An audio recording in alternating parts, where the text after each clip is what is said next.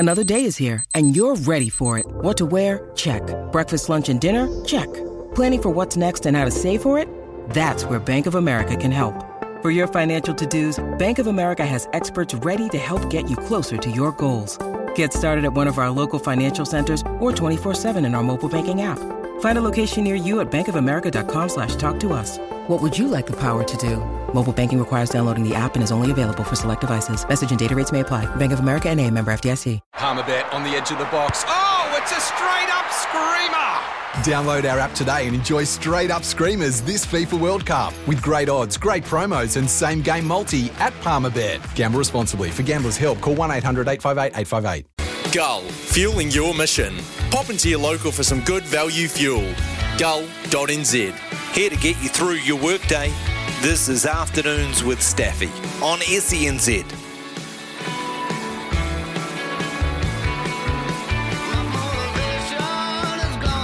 Good afternoon to you. It's 3 minutes past midday. It's Thursday, September the 29th, 2022, with Stephen McIver in for Staffy this afternoon till 4. And a busy-ish old day this afternoon. After 1 o'clock, we're going to talk to Sarah Hirini, the Black Fern loose forward, about their campaign, which is not too far away. I was just looking at the draw for the Rugby Women's World Cup, and the opening day has a triple header at Eden Park. How good is that for value for money at Eden Park? 3 for the price of 1. Well, here's hoping that is the case anyway. After 2 o'clock, we're going to talk to Kiwi navigator Paul Burborough. You wouldn't know who Paul Burborough and his driver Todd Borden are, but they're one of many, many New Zealand drivers that are competing in Rally New Zealand, Repco Rally New Zealand, this weekend, starting with the special stage around the Domain in Auckland today. There's only about 20 WRC1 and WRC2 cars going around. They're the hot shots. And then there's about 50 other cars still running in the New Zealand Rally Championship. So Paul and his driver, Todd Borden, are one. They're driving a very nice R5 Ford Focus. So we'll talk to them, Paul, after 2 o'clock this afternoon. After 3, my good mate and rugby league commentator and podcaster on Andy Raymond Unfiltered talks about the Parramatta Eels, his passionate team, also about the Dally M's and who wins the grand final. So there's a lot to come in.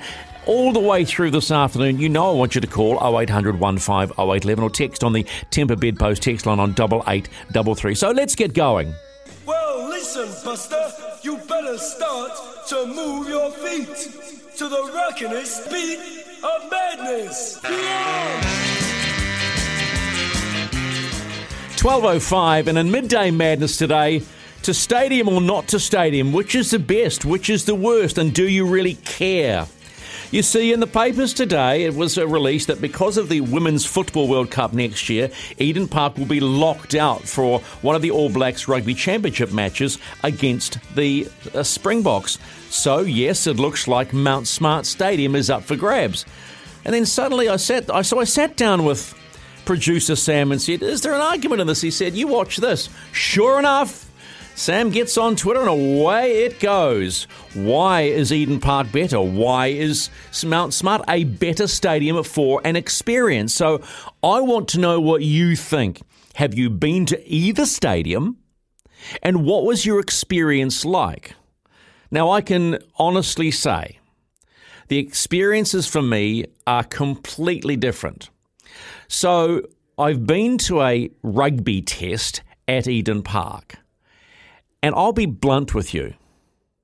Rugby union fans do not know how to support a team consistently through 80 minutes.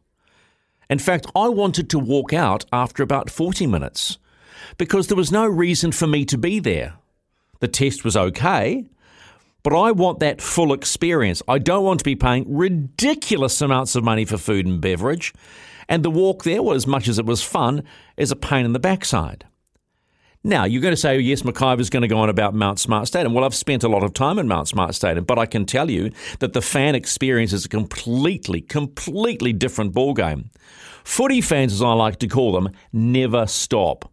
Whether the team is winning or losing, they never stop supporting the team. It's always loud. It's always vocal. Nick Brown, who is the ground announcer, is constantly exhorting fans to make noise, defence, offence, the whole 9 yards. Their food and beverages, the best selection's great. The prices are probably the same. And there's plenty more parking too. Oh, you can argue that it might be in the middle of an industrial area, but it is still a great environment. That's the difference. But what do you think? Do you think one is better than the other? And tell me why, and be rational about it. Because some of Sam's replies to a tweet's been pretty bloody average, to be fair. And there's just very myopic views. Are you myopic about it? And here's the other thing. Don't think that the Auckland City is going to get another national stadium, because the city's bust financially. Where are you going to find probably $1 billion? The only way that's going to happen is by private equity. And then maybe, just maybe, the council giving the land for nout or for whatever deal they want. So tell me what you think on Midday Madness about your stadium experience. 0800 150811. That's 0800 150811. Tell me if it was a good one. Tell me if it was a bad one. I don't care what sport you support. I want to know why. And are you a rugby fan happy to go to Mount Smart Stadium next year to follow your team against the Springboks in a stadium that's probably going to capacity about 15,000 less than Eden Park? 0800 150811. That's 0800 150811. Hey, Brian, how are you? Hi, how are you, Stephen? Yeah, I'm good, thank you. About something completely different, but just on the issue that you're discussing at the moment, I say people are different. The reason I say that is I've got great connections to the Pacifica people. I spent a lot of time with an adopted family there. And the passion on all Pacific fields is a completely different dimension to what you get in rugby union fields, cricket fields, or any other type of venue. A different type of people, not as passionate. So obviously you get a different environment. But look, what I rang to say to you was something absolutely different. I rang to say that I don't always agree with you, but you, Stephen, are the bravest man that I ever saw in a boxing ring. I've had a lot to do with boxing, done a little bit myself, and the time I saw you fight in the Fight for Life, I thought to myself, this guy hasn't got a clue. He doesn't know how to fight. Was that the first and second one? But my God, mate, when you fought Clint Brown, it was the bravest exhibition that I have ever seen. Mate, it only lasted 49 seconds, that one. I got the first one and then thought I was pretty cool, and he whacked me. It's so much power and size advantage. What the hell is this wee guy doing in there? Oh, that's why I went back for the third one, mate, just to know that I could last at least three rounds. Oh, mate, no. In my book, you're a hero, and I've seen some pretty good fighters, and it's not how much ability you've got, it's how much heart you've got. Oh, well, mate, I appreciate the sentiment. Where are you calling from today? Christchurch. So are you a rugby or are you a rugby league supporter? I'm a rugby man primarily, but I've played both games. Okay, actually, so here's and enjoyed both of them immensely. Here's the thing: do you think rugby fans just don't get it? They're not consistent when it's supporting the All Blacks or a rugby team, or is it? If you're a Crusaders supporter, are you constantly yelling? No, I'm a Crusaders supporter, but I don't think that basically, I hate to say this, I don't have a racist drop of blood in my body, but I don't think a basically European audience is passionate as an audience that has a very, very large quota of Pacifica people. Yeah, look, I see. I could argue that point if you look at the Warriors supporters, right? The mixers thing, and I don't think you got. I'll be blunt with you. You got to be careful on that call because you are sort of. I know where you're coming from, but I just think it's. I think it's a cultural thing in the sense of that rugby culture versus the rugby league culture, right? I think that's where it comes down. A bit of an old boys network, you mean, sort of thing. Yeah, do the golf clap, and if it's not going right, all of that. You got it right, mate.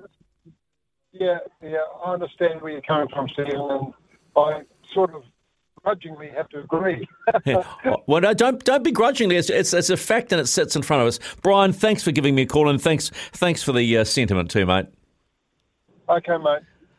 Brian from Christchurch, 0800 150811. That's 0800 150811. Actually, you know what? The one other group that we shouldn't forget when it comes to support are the Phoenix supporters, because they are more like you will see in English football, where the noise is constant because they know how much difference that makes to a team. It's an interesting one. But when it comes to support, we're talking stadiums here though, right? What is the better experience for you? And have you been to a stadium offshore and wish you had that experience at either Mount Smart or Eden Park? Zaid, how are you, bud? Hello? Yeah, I'm here, mate. I think, Eden Park for me, it's a better stadium. It's a bigger stadium. But if it's raining, it's you're more likely to get a covered seat. I always go to Eden Park, and I always pretty much it's always a lot easier to get a covered seat. Where Mount Smart, it's a lot open, so if it's raining, you're pretty much guaranteed you're going to get wet. I live out West Auckland, so it's a lot easier to get to Eden Park, to drive there and transport, because it's pretty hard to get transport to Penrose. And there's a train that stops out on the road out there that's about 2 minutes walk from it. So I'll question that one, but that's okay. That's how you. What about the fan experience for you when you go to Eden Park? Do you feel you get enough as a fan? Yeah, I thought it was pretty good on Saturday at the All Blacks. Okay, explain to me what they did. Explain to me what they did to make that experience better for you. Well, it was pretty loud. The fans were into the game. No. What did New Zealand Rugby do for you as a fan? Did you walk in? Did they offer you bangers? Did they offer you flags? Every time the All Blacks scored, they had the heaters going off. No, that's not. Yeah, that happens all over the place. I'm talking about you as a fan. What did you get extra that you wouldn't normally expect? Yeah, there you go. Right. That's what I'm saying, mate. That's all I'm saying. Like if you had a family, you go to a Warriors game, there's bouncy castles, there's all sorts of face painting, there's interactive displays. That's what I'm saying about when I talk about fan experience. Do you understand? I guess there is usually flags at the All Blacks or the Blues games if you want a flag, I guess. Okay, here's another question for you. Was there constant noise? Now it's easy when you're winning, right? Because the fans are always going to go. But when was there constant noise when maybe the Australians were on the attack? Pretty much, yeah. Oh, okay. Well, that's good. Pretty All right. good. I have been to better experiences overseas. The best ever crowd I've been to is Marvel Stadium UFC. Israel Adesanya, Robert Whittaker. You can't beat that. The Gab is real good for cricket. I've been to a few Big Bash games when Brendan McCullum was playing. Yeah, okay. That's a real good experience. So what was different about those, though? Because, that's an interesting one to compare the match and stadium. So when you went to the Gabba, for instance, to watch a Big Bash, is there constant noise? Is the ground announcer constantly cheering people to go on? Or do you get freebies? All that sort of stuff to make your day and get better value for money? Yeah, they get kids more of that involved and stuff, and they do a lot more music, and they always have the kiss cam and more fans involved. My dad always says it's a lot easier to get bears over there. The bear queues here are always real slow, and we went to Eden Park the other day, and my dad was grabbing some bears, and people were just walking straight through the bear queue to get to their seats. And Aussie they give out bears a lot easier. Okay, the atmosphere is it's a lot better. Okay, so you've answered your own question. I appreciate. No, I'm glad you gave me those other examples, Zaid, because you've answered your own question. Thanks for calling, mate. 0800 150811. I've got Darren from Melbourne waiting, and also Adam. So stick around. This is Midday Madness. It's 12:17 on SENZ Afternoons with Stephen. 12:21 with Stephen McIver in for Staffy. Midday Madness. We're comparing Mount Smart Stadium against Eden Park, and let me be quite blunt about Eden Park. It's in the middle of a residential area. Just want to say that. Stuff all parking. It's a cavern. Viewing's not great. prices are expensive. And when you go to a footy match, a rugby match, it's deathly quiet because someone said, just texted me, Brian, on the Timber Bedpost text line, I watched the test on TV and I noticed when we scored and they scanned the ground, a lot of people were just sitting like they're at a funeral. We need to loosen up and show some emotion. Yes, Brian, exactly. Let's go to Melbourne. G'day, Darren. Thanks for waiting. Hi, Stephen. How are you? Yeah, I'm good, mate. Well, what's your take on this? I went to Mount Smart a couple of months ago for the first time, and just comparing the two, I've been to Eden Park many times, and Eden Park, when the All Blacks are playing, there's just some aura about it. It's just an amazing place once you get there. I'll agree with you, getting there and leaving is just a nightmare. It's probably the worst stadium I've ever been to for that. But Mount Smart, I just found real boutique, real close, a bit more basic, if I could say that. But I think it'll be a great experience. I wouldn't have any issue substituting for that. But you know the big problem with Mount Smart and rugby. Rugby won't offer you anything extra than they offer at Eden Park because it's not being run by the Warriors, who understand, as does rugby league, full stop, that it's all about the fan. I definitely agree with that. 2019, I went to Twickenham to watch England, Ireland, Six Nations, and I kid you not, it was the best experience I've ever had at a rugby match. It was just phenomenal. It was like a game within a game. So explain to me that, because it intrigues me what you get offshore as opposed to what we are receiving here in New Zealand. Well, when you walk to the game, you're walking up streets as you would in Eden Park, but the difference is everyone's front yard has a vendor in it selling food, scarves, memorabilia, hats. So there's this great vibe. People are chatting, buying, eating. So, you haven't even got to the stadium yet. And then once you get to the stadium, I kid you not, if you have to wait 1 minute for a beer, you're in a bad queue. It's everywhere sells beer. There's no restrictions. There's heaps of places for food. It's cheap. Emphasise on it's cheap. It's not super expensive. Like, they haven't got their own currency that's required for it. And then when you get into the game, everyone's just chanting. Everyone's so engaged, but then they're not. There's moments where they just come off the game, talk about something else. They're still watching, and then back into it. It's like a crescendo almost. It's I just found it stunning. Darren, I understand what you're saying about the All Blacks, and you go to an All Black test, and there's an aura about it. But I think that's an historical emotion, right? I think there needs to be a greater showing of emotion and support constantly, because that's what, I simply use English football as an example. Passionate fans consistently make a noise and have fun. Someone said to me that they were at a game. Where was it? I think it's in one of these things here. They're told to shush at a rugby match because they're making noise. How does that work? When you're trying to support a team? Because you know that the footy players would love more.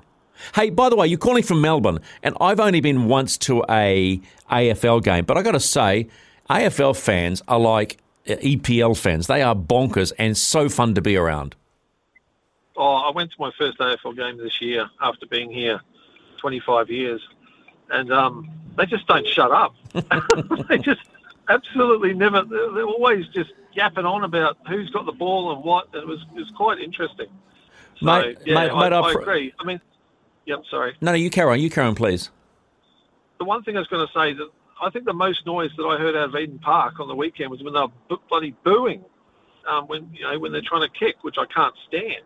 So I think they're going to turn it around. Oh, look, it's that tribalism. See, the booing's part of tribalism. I don't have a problem with that, right? It's when there's abuse of players, that's when I have a problem. Darren, I really appreciate you calling in from Melbourne, mate. Have an awesome day. Thanks, mate. Bye.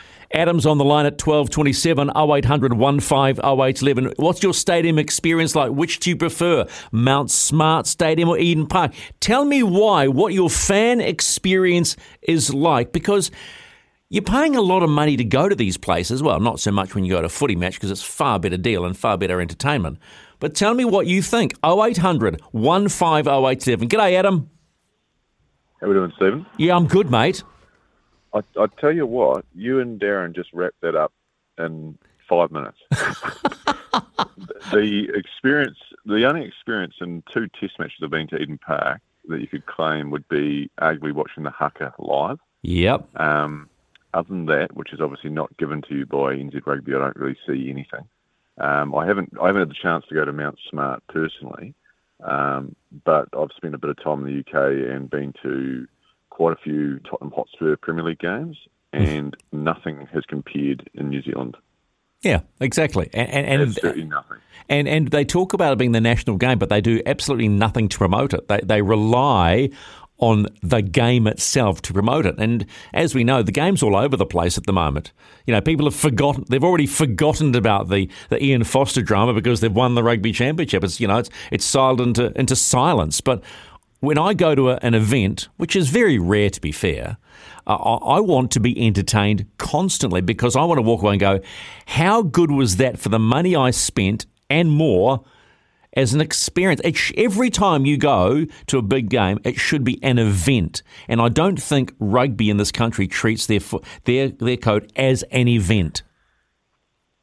No, the ground experience is what's severely lacking, which is, as you say, is driven from whatever sport is taking that time up. But anything over there, like even a relegation game, like the types of food, the beer lines, as mentioned before, everything is just streamlined. You can have whatever you like. The experience is probably world-class, really, and probably as close as you get to that sort of festival American sort of style.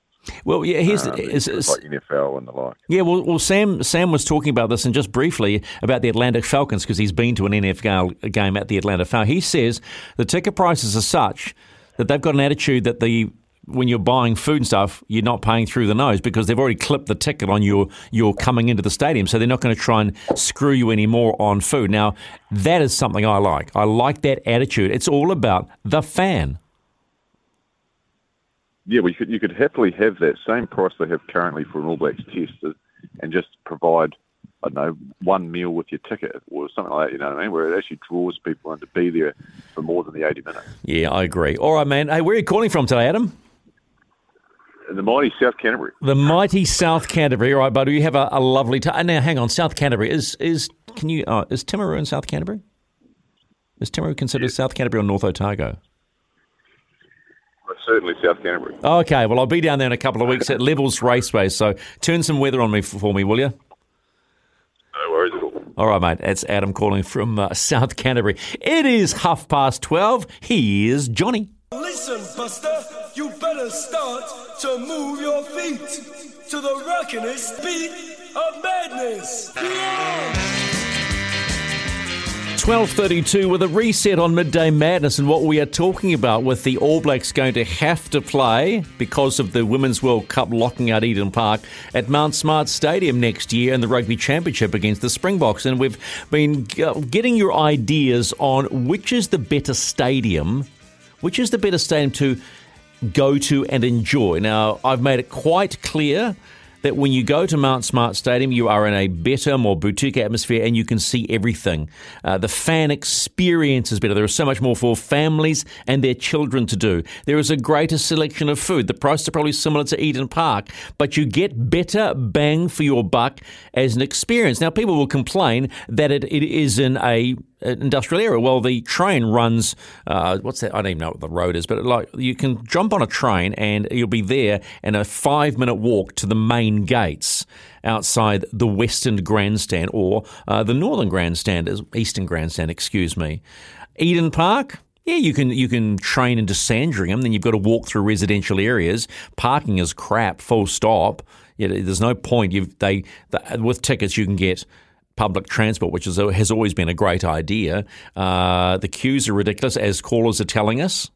The food's expensive. The food's average. What did Chris Ratu say? So it's a graveyard with chips. A graveyard with chips, yeah. And it's in the middle of a residential area. Now, that's not really the argument. The argument is, which is the better place to enjoy? For me, and I know Sam's going to say the same thing, it is Mount Smart Stadium. And it also comes down to this. We don't need, in this country, a 50,000-seater because it's not always full. And we don't have sports that continually keep it full.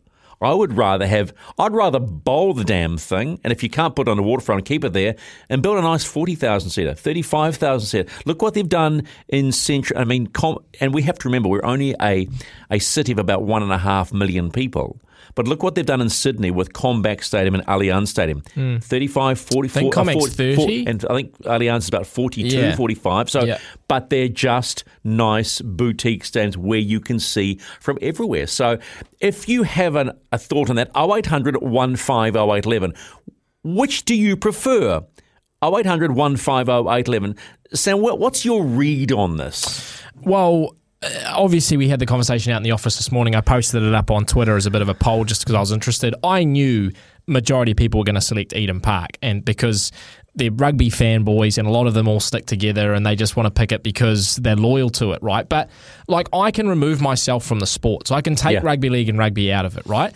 Now, both stadiums, we probably should preface this by saying that both stadiums, in my mind, are not, when you compare them to what's going on around the world and in other countries and new stadiums that are being built, they are far, far behind. So we can put that out there right off the bat. Yep. Both of them have a lot of deficiencies. However, when I'm picking between the two, and let's look at location. Now, if you live out west or if you live close to Eden Park, you'll probably say that is easier to get to in terms of your trains or if you're coming off the Western. But for a lot of other people, pretty much anywhere else, and for me living up north or North Shore, Silverdale, going on the motorway and getting off straight at Mount Smart and then going straight into a car park versus either A, driving to Eden Park, we're having to park millions of miles away and walking, or taking a bus into the city and then a train out to the ground. So you're having to get on two forms of public transport and taking about twice the time, right? Because you're stopping at every stop to let people off. I think Mount Smart wins that particular argument.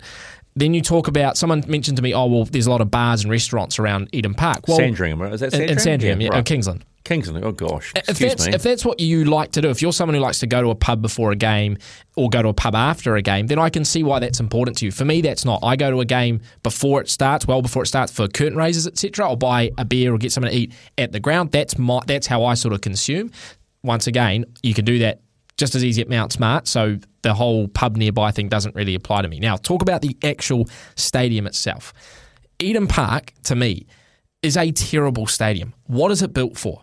Is it built for rugby? Is it built for cricket? Is it built for football? It's trying to do all these different things, right? And ironically, in my mind, one of the best events that has been at that stadium over the last, say, 10 years was a cricket match at a venue that's not even designed for cricket. In fact, internationally, it only has international status for cricket because it has had that for like 20 years. But per the standards of field size, it doesn't fit ICC regulations. Wow. Okay. So it's not even made for cricket, yet that was the best event. Why? Because of two things. A, the crowd, and B, the result. So the crowd does add to the experience, like almost majority of it comes from the crowd. And everything I've been to at Eden Park, apart from that cricket semi-final, the crowd has been so dull and so laid back.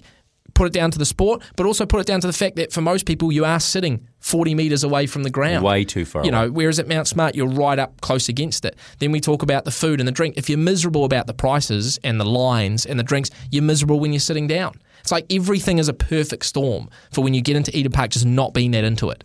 You know what I mean? I've been there. I've been there and had to stand, and I went to the Lion when the Lions were here. Well, that was actually good though. But it was the Lions fans who created that. Well, it was, and I was half tanked anyway, so I was loud and obnoxious anyway. Yeah. But the people around me made the difference. But you don't get that as a majority rule in rugby. And that's the disappointing thing. And look, you don't have to be lagered up. Let's be blunt. You don't have to be lagered up to be a fan.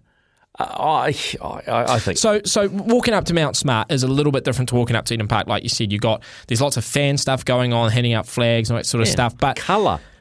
But even then, I'll go back to that original point that both do lack behind what was it Darren talking about Twickenham there, where you're walking through the streets, and so we could do that a lot better. But I think when you get into Mount Smart, there's the drums playing, there's the ground announcer like you mentioned, there's noise of the fans, there's flags waving, there's better food options, and if it's not the cheaper. It's very close to being the same price. But they also make it accessible for families. So there's always stuff for the kids to do. And it can be as basic as handing them out flags, face painting, but they have skills thing, kids throwing the ball through stuff. They have mascots running around, the whole 9 yards. And that's where rugby has forgotten the biggest rule of marketing when it comes to sport, the fan. The fan has always and will be, as Andrew Abdo, the CEO of the NRL, said last night, it is about the fan. The fan is the most important aspect of the game, and that the players, as he said, assemble at the Dally M's. It's all about them too, because they bring the fan to the game. So, it's just a more colourful, easy game to understand. And I'll throw one more argument out there as well. Mount Smart, why do they host all the concerts? Eden Park doesn't host concerts, right? Because of the residents around the area saying no. Mount Smart does, and it's a great venue for concerts. I've been to a couple of concerts there, and it is fantastic. And you can say, well, that's not fair because Eden Park doesn't host them. That's the point. They can't host them because of the area it's in, because of the location. Makes it even worse. So there's another negative for the Eden Park crowd, Stephen. Love it. If you've got some thoughts, 0800 150 811. That's 0800 150 811. Mikey from Christchurch, how are you, buddy? Yeah, very good. Thank you, Stephen. Hey, I haven't got too much skin in this game because obviously I live down here, but just in terms of the talk about rugby fans, I agree that rugby fans in New Zealand are traditionally very quiet, and I'll probably have to put my hand up there, to be honest. But I've experienced a game in the brand new Millennium Stadium at the time in Wales, 80,000 people non-stop singing, going for it. And then also in the very old Lansdowne Road in Dublin, this is before they tore it down, same thing. And that was a decrepit, terrible stadium, but the fans were just going bananas the entire game. Plus they had a lot of offer for kids. The Millennium Stadium obviously good access to good food, toilets, etc. So even though the two stadiums were completely different, the fan experience was off the hook compared to what we get over here. Yeah, but so you've admitted you're not a great noisemaker. Why do you think that is? It's a strange thing because, I'm traditionally a Union fan, but when the Kiwis are playing, I'm screaming at the TV non-stop. I don't know what it is about league, but I'm going for it, and it's a very strange thing. It's like me when I watch boxing, weird. I can't put my finger on it, Stephen. I'm sorry. Do you think you've been conditioned to be quiet by people around you when you really want to open up? I think so. I think when the Lions, because obviously Canterbury missed out on the Lions tour all those years ago after the earthquake, but the recent Lions tour, we had fans come through Christchurch as well, and they just bring a whole different element, and I think it kind of brings us as fans out of our shells, because yes, I think we have been conditioned to be a bit like that down here. I think we have to learn. It's a continual learning process, but I will come back to this, and this is not a get at rugby, it's a simple fact. They have to start putting the fan first. Not worry about the prices, put the fan first and how they can make that experience so much better. It's all well and good for the kids to wait after and get a photo with an All Black or a Super Rugby player and they can sign this and that. But it's actually before and during the game that the experience has to be better. Mate, I appreciate your time, buddy. What's the weather like in Christchurch today? It's absolutely stunning. It's about 21 degrees, but it's about to have a massive cold front come through and we're going to drop to about 8. So I'm enjoying it while I can. Lovely, Mikey. Thanks for your call, pal. No worries. Thank you. 12:43 on Midday Madness with Stephen McIver in for Staffy. Pete just said on the Temper Bedpost text line, if we don't have a 50,000-seat national stadium, we won't get another Rugby World Cup. I don't care. 49 on this Thursday afternoon with Stephen in for Staffy. Scott's been waiting patiently in Wellington. Hey, mate. G'day, Stephen. How you going? Good, thank you. I think you and Sam had a couple of good points before, especially with Eden Park. I've got to admit, I'm not a rugby person at all, but I've been there multiple times for cricket, and I think the issue, the problem is you're trying to, as Sam said, you're trying to get so many different things into one stadium. It doesn't actually have an actual purpose, and you end up being so far away from the action. And I know the last time where we were sitting, the ball would go up and you couldn't even see it because the second tier on the main stand basically blocked your view off. So you're trying to get so many different things into one place, and I think that's the problem. Yes, Eden Park's got the history, but that's the problem. It's the history, it's the past. It's not what's needed for the present. And being a former season ticket holder with the Warriors at Mount Smart, I've got to say it's a nice ground to go and watch rugby league at, because you are very close to the action. You're over the top of the action. And I think as well, as you said, the Warriors engaged with the fans. And there was one I remember from many years ago, before I had kids, but I remember Stephen Price was out injured, and during the game and before the game, he was doing a whole lot of stuff with the kids in front of the bank. And there were a few of I think it was the under-20s might have been there with them afterwards as well. And the kids just loved it. They were just getting engaged in it and enjoying the time there. You're on the money, Scott. That's what it's all about, engagement. Thanks for the call on 0800 150811. Now, this is what I love about Talkback, because people have an opinion. Stephen, not a get at rugby. Get a grip. You spent an hour and a half ripping out Rugby's home stadium and their fans and the union. What a punishable listen. If you don't care about union, go across to Australia, where you can discuss league for as much as you like, rather than ripping out the country's number one code. League will always be second fiddle. Build a bridge and get over it. Oh, well, I've built that bridge and I'm well over it, pal. It's as simple as that. But this is real life, and we can't sit around and continue to accept when you're paying good money, big money, to go to a game. That's all you've got. I've always been a great believer. The way rugby can make it better engaging for the fan, have at least 2 curtain raisers. I mean, the Women's Rugby World Cup has a triple header to start the tournament. How good is that? It's 12:52. The SE own and jump in on the show. This is Afternoons with Staffy on SENZ. 12:57 with Stephen McIver, 0800 150811. Dave writes, "Hi Sammy and Stephen," on the Timber Bedpost text line. "I don't care." That comes across as very self-indulgent attitude. There are a lot of Kiwis that do care. As one of 2 countries in the world that have rugby as their national game, it's one event that brings the country together. I think he's talking about the Rugby World Cup. There is another generation that have not experienced a Rugby World Cup in our country. And if we are to have any chance of continuing the All Black legacy, that generation in the future. Yeah, this is where I have a slight problem, Dave, in the fact that the next generation aren't all about rugby. We've got young Jake here, who's from Canterbury, and likes his rugby, but would rather prioritise hanging out with his mates and watching an EPL game at 2 a.m. than going to a rugby match and supporting it. Or our mate Brendan out in the office, who said he left the All Blacks game 20 minutes early so he could find a taxi and go to the bar. And I'm going, hang on a minute, and we argued. I shouted at him. I called him a theatre goer, because that's not what a true fan does. I think you will discover, and I think rugby league is in the same territory as well, that unless they continue to make the fan engagement better, and mums and dads more importantly, feel that their children who want to play the game are going to be safe, then you watch the dynamic change. Yes, it may be considered our national game, but the growth in basketball is enormous amongst young men and young women.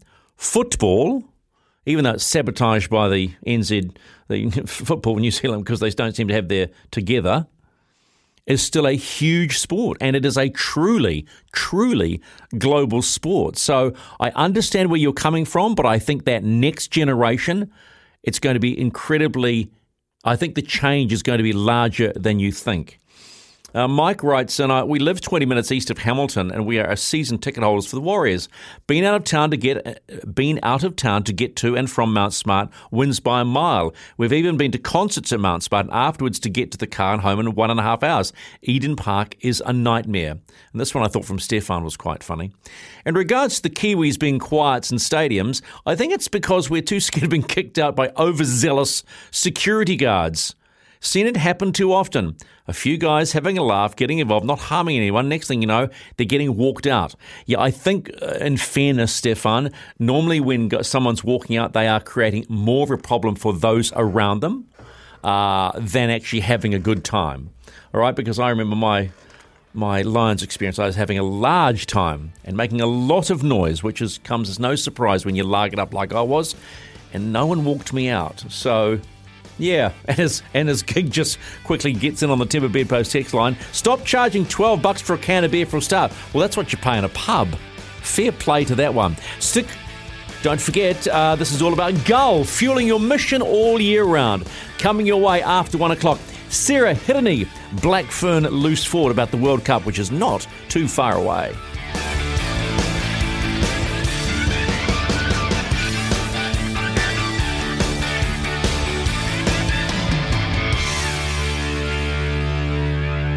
Gull, fueling your mission. Pop into your local for some good value fuel. Gull.nz. Get ready for a workday pick-me-up. This is Afternoons with Staffy on SENZ.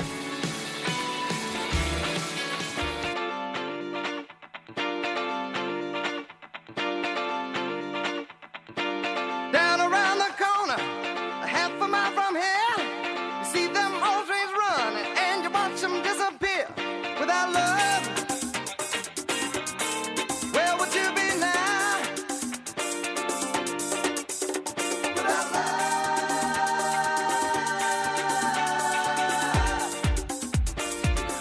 104 on a Thursday afternoon nationwide around Australia and New Zealand on the SEN or SENZ app. You can take us wherever you want. 0800 150811 is the number.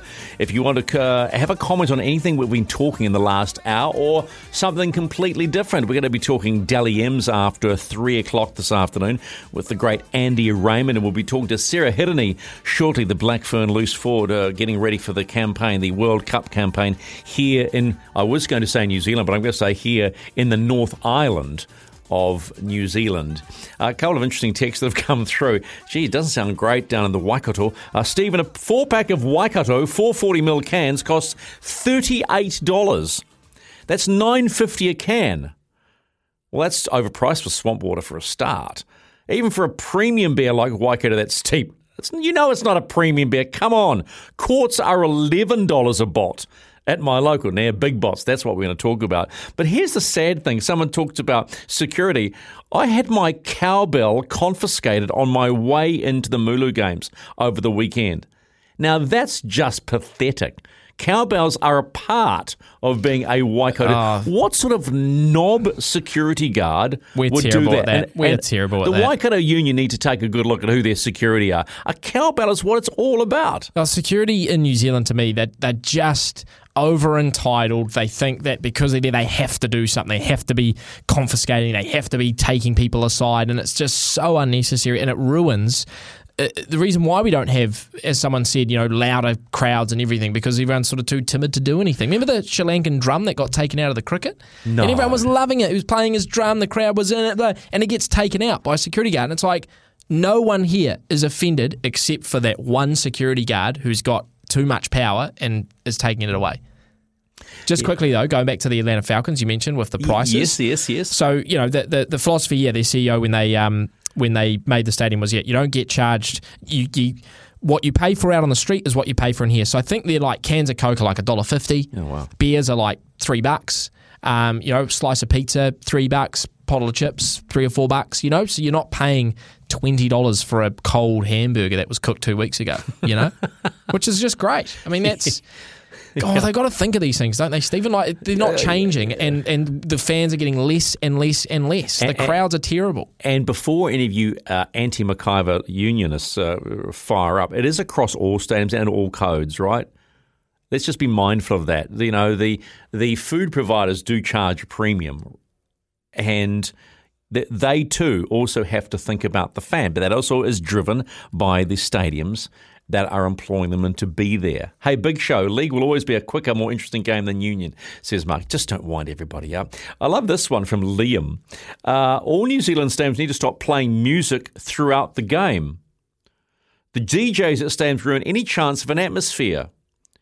We should stop playing music during the national anthems so we can hear the crowd sing like they do in Europe. Now I understand that, but I'm not so sure you would get them singing like Europe and here, but that's not a bad idea, Liam. I quite like that one. That texture about the Mulu game was in Wellington this weekend. It was their security that took it off me. Well, I hope you got it back. Oh, man, this whole beer arguments just popped up on the Timber Bedpost text line. This one, Stags fans have been told after this year, no more antlers on our heads. Oh, God, you know what that's about, don't you, Sam? Health and safety. Also, $24 for 4 warm spates. Atmosphere's great, but everyone's preloaded and sneaked goon sacks. Goon sacks? Is that a Southland term, goon sacks? And on the terrace. Goon. I was down in Southland the other day in Invercargill. Gee, it was a cracking day down last Saturday. Ryan reads, wow, I've taken my cowbell to Dunedin, Christchurch, Eden Park, Mount Maunganui. I've taken it on the plane. Never had an issue. Not when head of security airport was born in Huntly. Yeah, it's not what you know. Okay. The old local knowledge. But I think that's abhorrent, that if you're taking a noisemaker to a sports game, that you should have it taken off you. I would love to know, actually, what bad experiences you have had during the next couple of hours. What bad experiences have you had with security about taking something rather harmless into a stadium and then having it taken off you? Because obviously things are happening around the stadiums. Anthony goes, guys, this is a national disgrace if they take the Cowboys off a Mulu supporter. You are so right. It is a national disgrace. 0800 150 811. That's 0800 150 811. Now, here's the thing. I mean, here's something. Do they throw out the Phoenix supporters when they're all ripping their clothes off at that, what is it, that 5-minute mark? It's about the 5-minute mark. And it's 10 minutes to go, I think, if they're winning. And look, there are women. And that'll go soon, Their Stephen. women are in their bra, That'll go. the whole 9 yards. So it's and I think it's That'll fantastic. be shut down, mate. That'll be shut down. Let's be honest. Give it time. It'll be shut down. But that's wrong. It is, mate. I mean, there's this is my argument in all of the security issues is that if fans don't really care, if all the fans are complaining about the Sri Lankan banging his drum, right? If we're all fed up, it's loud, it's obnoxious, and we don't like it, and it's big, and it's getting in people's way, and it's a health and safety concern, then 100% take it away. But when none of the fans are complaining, when no one's got a problem with it, no one has a problem with the Phoenix people taking their shirts off, maybe 0.1% of the population who thinks it's, wrong. Yes, but we live in a world of box ticking, right? We've got to tick someone's those got to keep boxes. their job. Someone's got to hit the metrics. How many people did you arrest tonight? 10? Good man. Oh, it's pathetic. But to take a cowbell off someone, come on. Who are the security down there in the Waikato? Someone ring and tell me. I'll out them. We'll out them. Well, could we be sued for that, for outing poor security companies? It is, here we go. Goon sack, thank you kindly, is a cask of wine. A goon sack is a cask of wine. Thanks for that. So if you've had a bad experience at a ground for maybe taking something that was harmless, then feel free to call me on 0800 150 811 and tell me your story.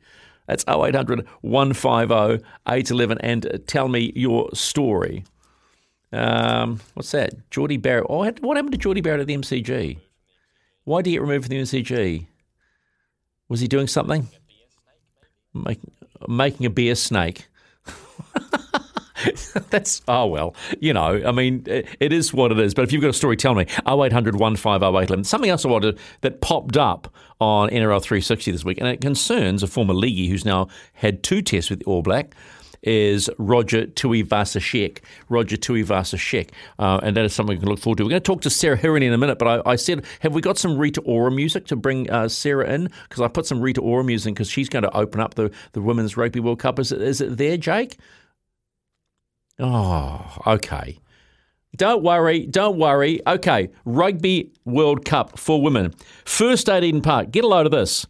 South Africa, France, 2:15. Fiji, England, 4:45, Australia, New Zealand, 7:15. And featuring that game will be our very own Sarah Hirini. Kia ora, Sarah. How are you, mate? Yeah, kia ora. I'm really good, thank you. How are you? Yeah, I'm on fire. Okay, so you tell me, when you're playing in a ground, you've played a lot of rugby, a lot of sevens rugby. Now we're talking about 15, but you've played sevens footy. How important is the crowd to you? it's a big energy booster. Like even when you play, played a lot of sevens around the world, and the fans are really energetic. I think gain a lot of confidence from that. But this 15s World Cup is going to be amazing, and probably something we've talked about is the fans that are coming to the stadiums are going to be for us, and that's like hugely exciting for us. Yeah, you see. So now you have to show me some honesty, right? The Japan game, right? What was the crowd like for that? To be honest, I was probably disappointed with the crowd.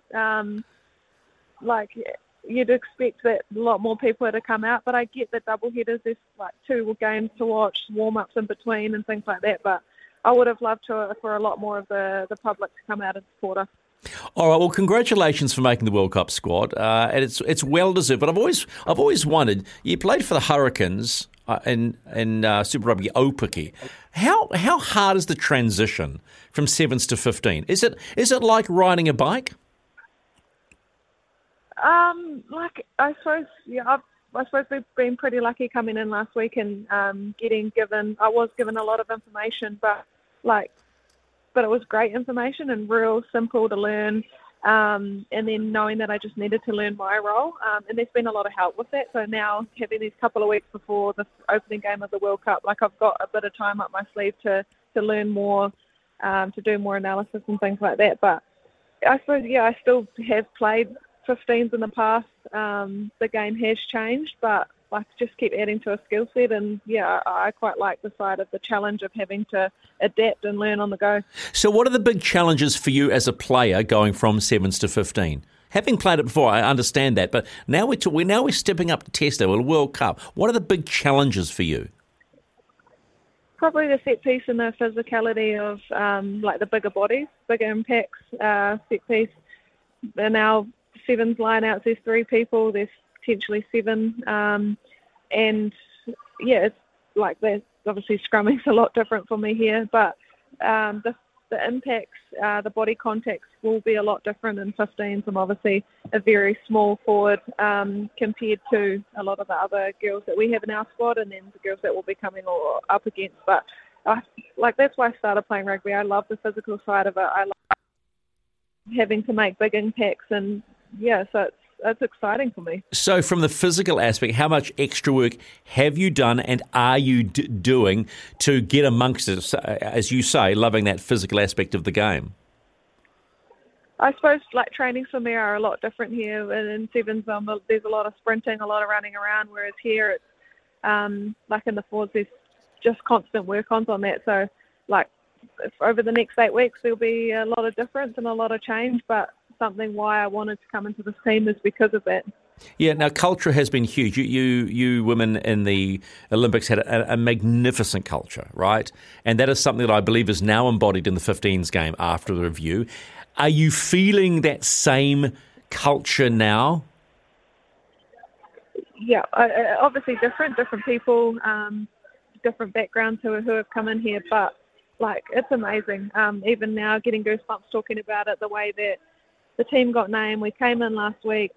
We had a really awesome week in the Test match against Japan, and you could just feel the energy. I think the teller is when you hop on the bus heading to a Test match, and the likes of Eden Park, and there's music blasting. Girls are, you can see that girls are really energised, but really enjoying themselves. And then obviously we put a good performance out. So to me that's the teller. And even today we had a dress up in the gym, and just keeping the constant feel and fun, which will be important for us in the next 7 weeks. What was the dress up in the gym?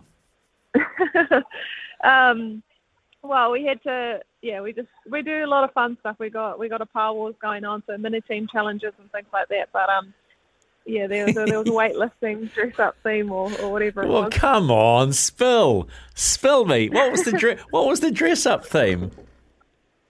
Yeah, weightlifting. So what? Okay. You had to be creative, so no one brought weightlifting clothes, obviously. Okay, so what does get really creative? What does Sarah Hirini wear? Potentially a one-piece floral top. That's brilliant. I would love to know what you think about Wayne Smith. Exactly how people have described him. He's an absolute wizard, the way that he sees the game, the way he can articulate his messages to his players and create relationships. That's exactly what I felt over 1 week working with him. Like the way that he can create a game plan, but then get across to his players what he wants from them. It's been amazing. I've learned a lot over a week with him. Yeah. Do you feel he's a tactical genius and, combined with the talent you have in your team, have given the Black Ferns a real shot at this cup? Oh, I think so. Like, there's been a lot of doubt around that, and obviously a lot of talk around other teams and what they're doing. But I think when you've got people like him in our program and the other coaches and staff who have been here for a long time and have been able to change and grow, I'm obviously always going to be really confident in the playing squad that we have. Chiefs has got some talent in this team, and I'm excited by the game plan. So what's the plan now? You're in that back of that triple header. What's the process now before game one? We've been lucky been able to be in here for a week without a test match. I think we've been able to get a lot of work done, a lot of learning, and actually train really, really hard before the weekend. And then next week will be just touching up minor skills and probably a little bit more analysis, and then all go next weekend, which, hugely excited about to represent New Zealand in New Zealand. Sounds to me like the balance is about where it needs to be. Do you feel that? Yeah, like we work really, really hard, and trainings are pretty brutal, but there's a lot of enjoyment off the field, which I know is going to be really important and really important for our consistency over the next few weeks.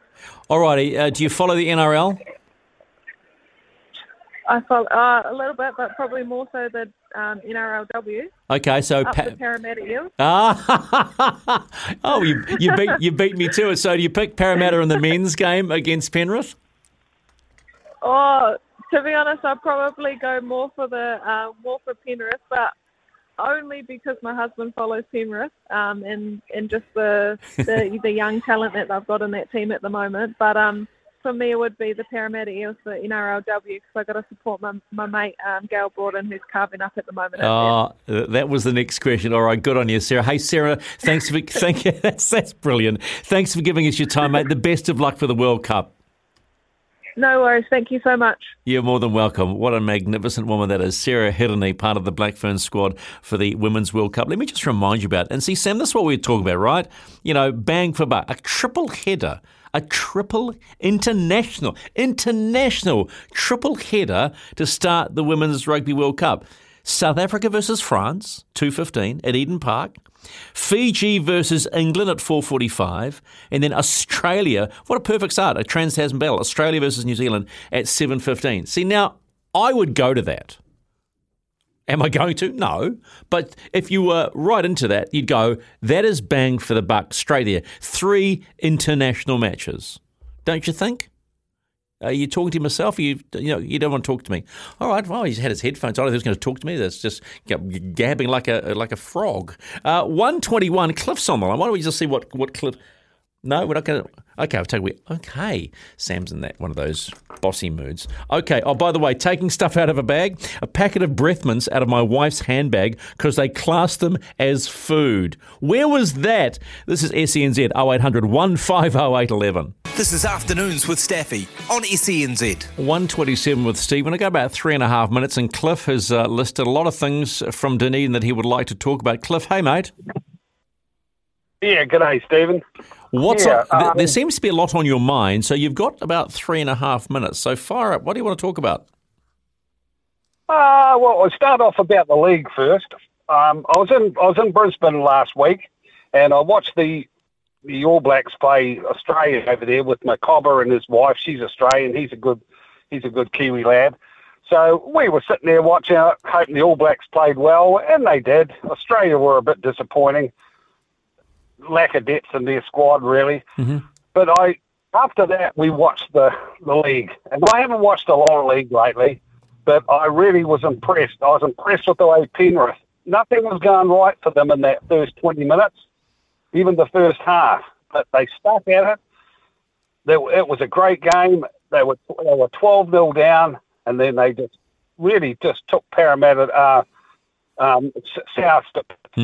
South didn't answer once. Once Penrith, I don't know what was going on, but nothing seemed that they weren't getting the calls. There was just the odd thing or two, but suddenly they clicked and away they went. And at Penrith have been a good side for a few years, and they just look like they're a quality team going forward. Oh, I think you're right. I think you're right. I think they will be able to absorb a lot of pressure, and if things start to go their way, Parramatta are in trouble. Oh, I think so. Yeah. Look, they've got no weaknesses. That Penrith side, you know, it was a tough game. That was a tough game. That was big hits. I was more watching that than I was watching the All Black game.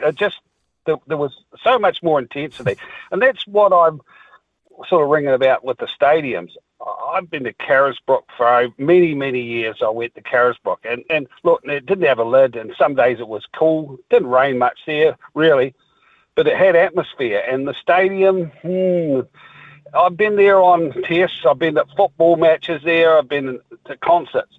But at the Rugby, sometimes it can be quite flat. It's a good viewing place to watch, but sometimes it just lacks the atmosphere. They try and pump it up, especially at the Highlanders with the music at one end with the students, but that really isn't atmosphere to me. That is just noise. But do you personally make noise when you go, or are you quiet? Well, I get a bit. I can get a bit of roar going when the game picks up. You know what I mean? Yep. When you want a bit of, I remember watching the 98 NPC final. Otago played Waikato. It was Labour weekend. It was about 25 degrees, and it was at Carisbrook. It was packed. I reckon there was about 38,000. It was an amazing day, and we beat them, and we won the NPC final, and it was just hum. The flags were going. It was just amazing. And that period of time, the Otago team was a very good side. Yeah. And so was the Highlanders. It's a funny thing about supporter. It's a funny thing about supporting, Cliff. I've got news coming, so I'm going to have to cut you a wee bit short, and I apologise for that. But I think when your team's on a roll, it's easy to get going, right? I always maintain true fans are there when their team's not on a roll, and they make the noise to keep them going. Would you agree? Oh, they definitely do. Look, I'm not just picking on it because the Highlanders and the Otago were a good team. Like I went through the early 2000s right through to when with Stadium come. I was always there. I used to drive from Oamaru to Dunedin, then Palmerston, whatever.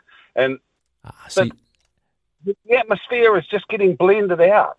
I think New Zealand stadiums have lost the passion.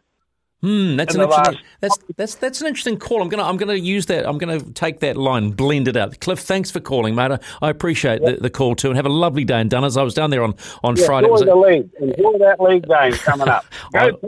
All right, mate. It is 1:31. 1476 AM in Auckland. This is SENZ. It's Kiwi for Sport. Making SENZ news this hour, police have launched a homicide investigation after...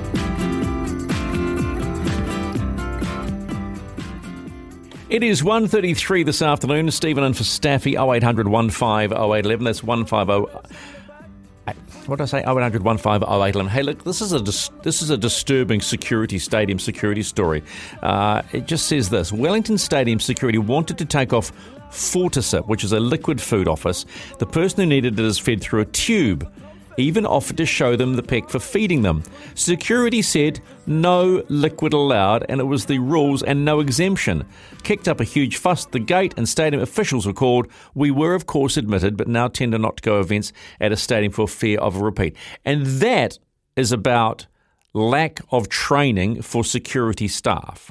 Full stop. So shame on the security at Wellington Stadium for not actually training your staff about certain things. It's not just about putting a uniform on and having your walkie-talkie or your earpiece in and saying, you can't do this, you can't do that. There are many, many different situations.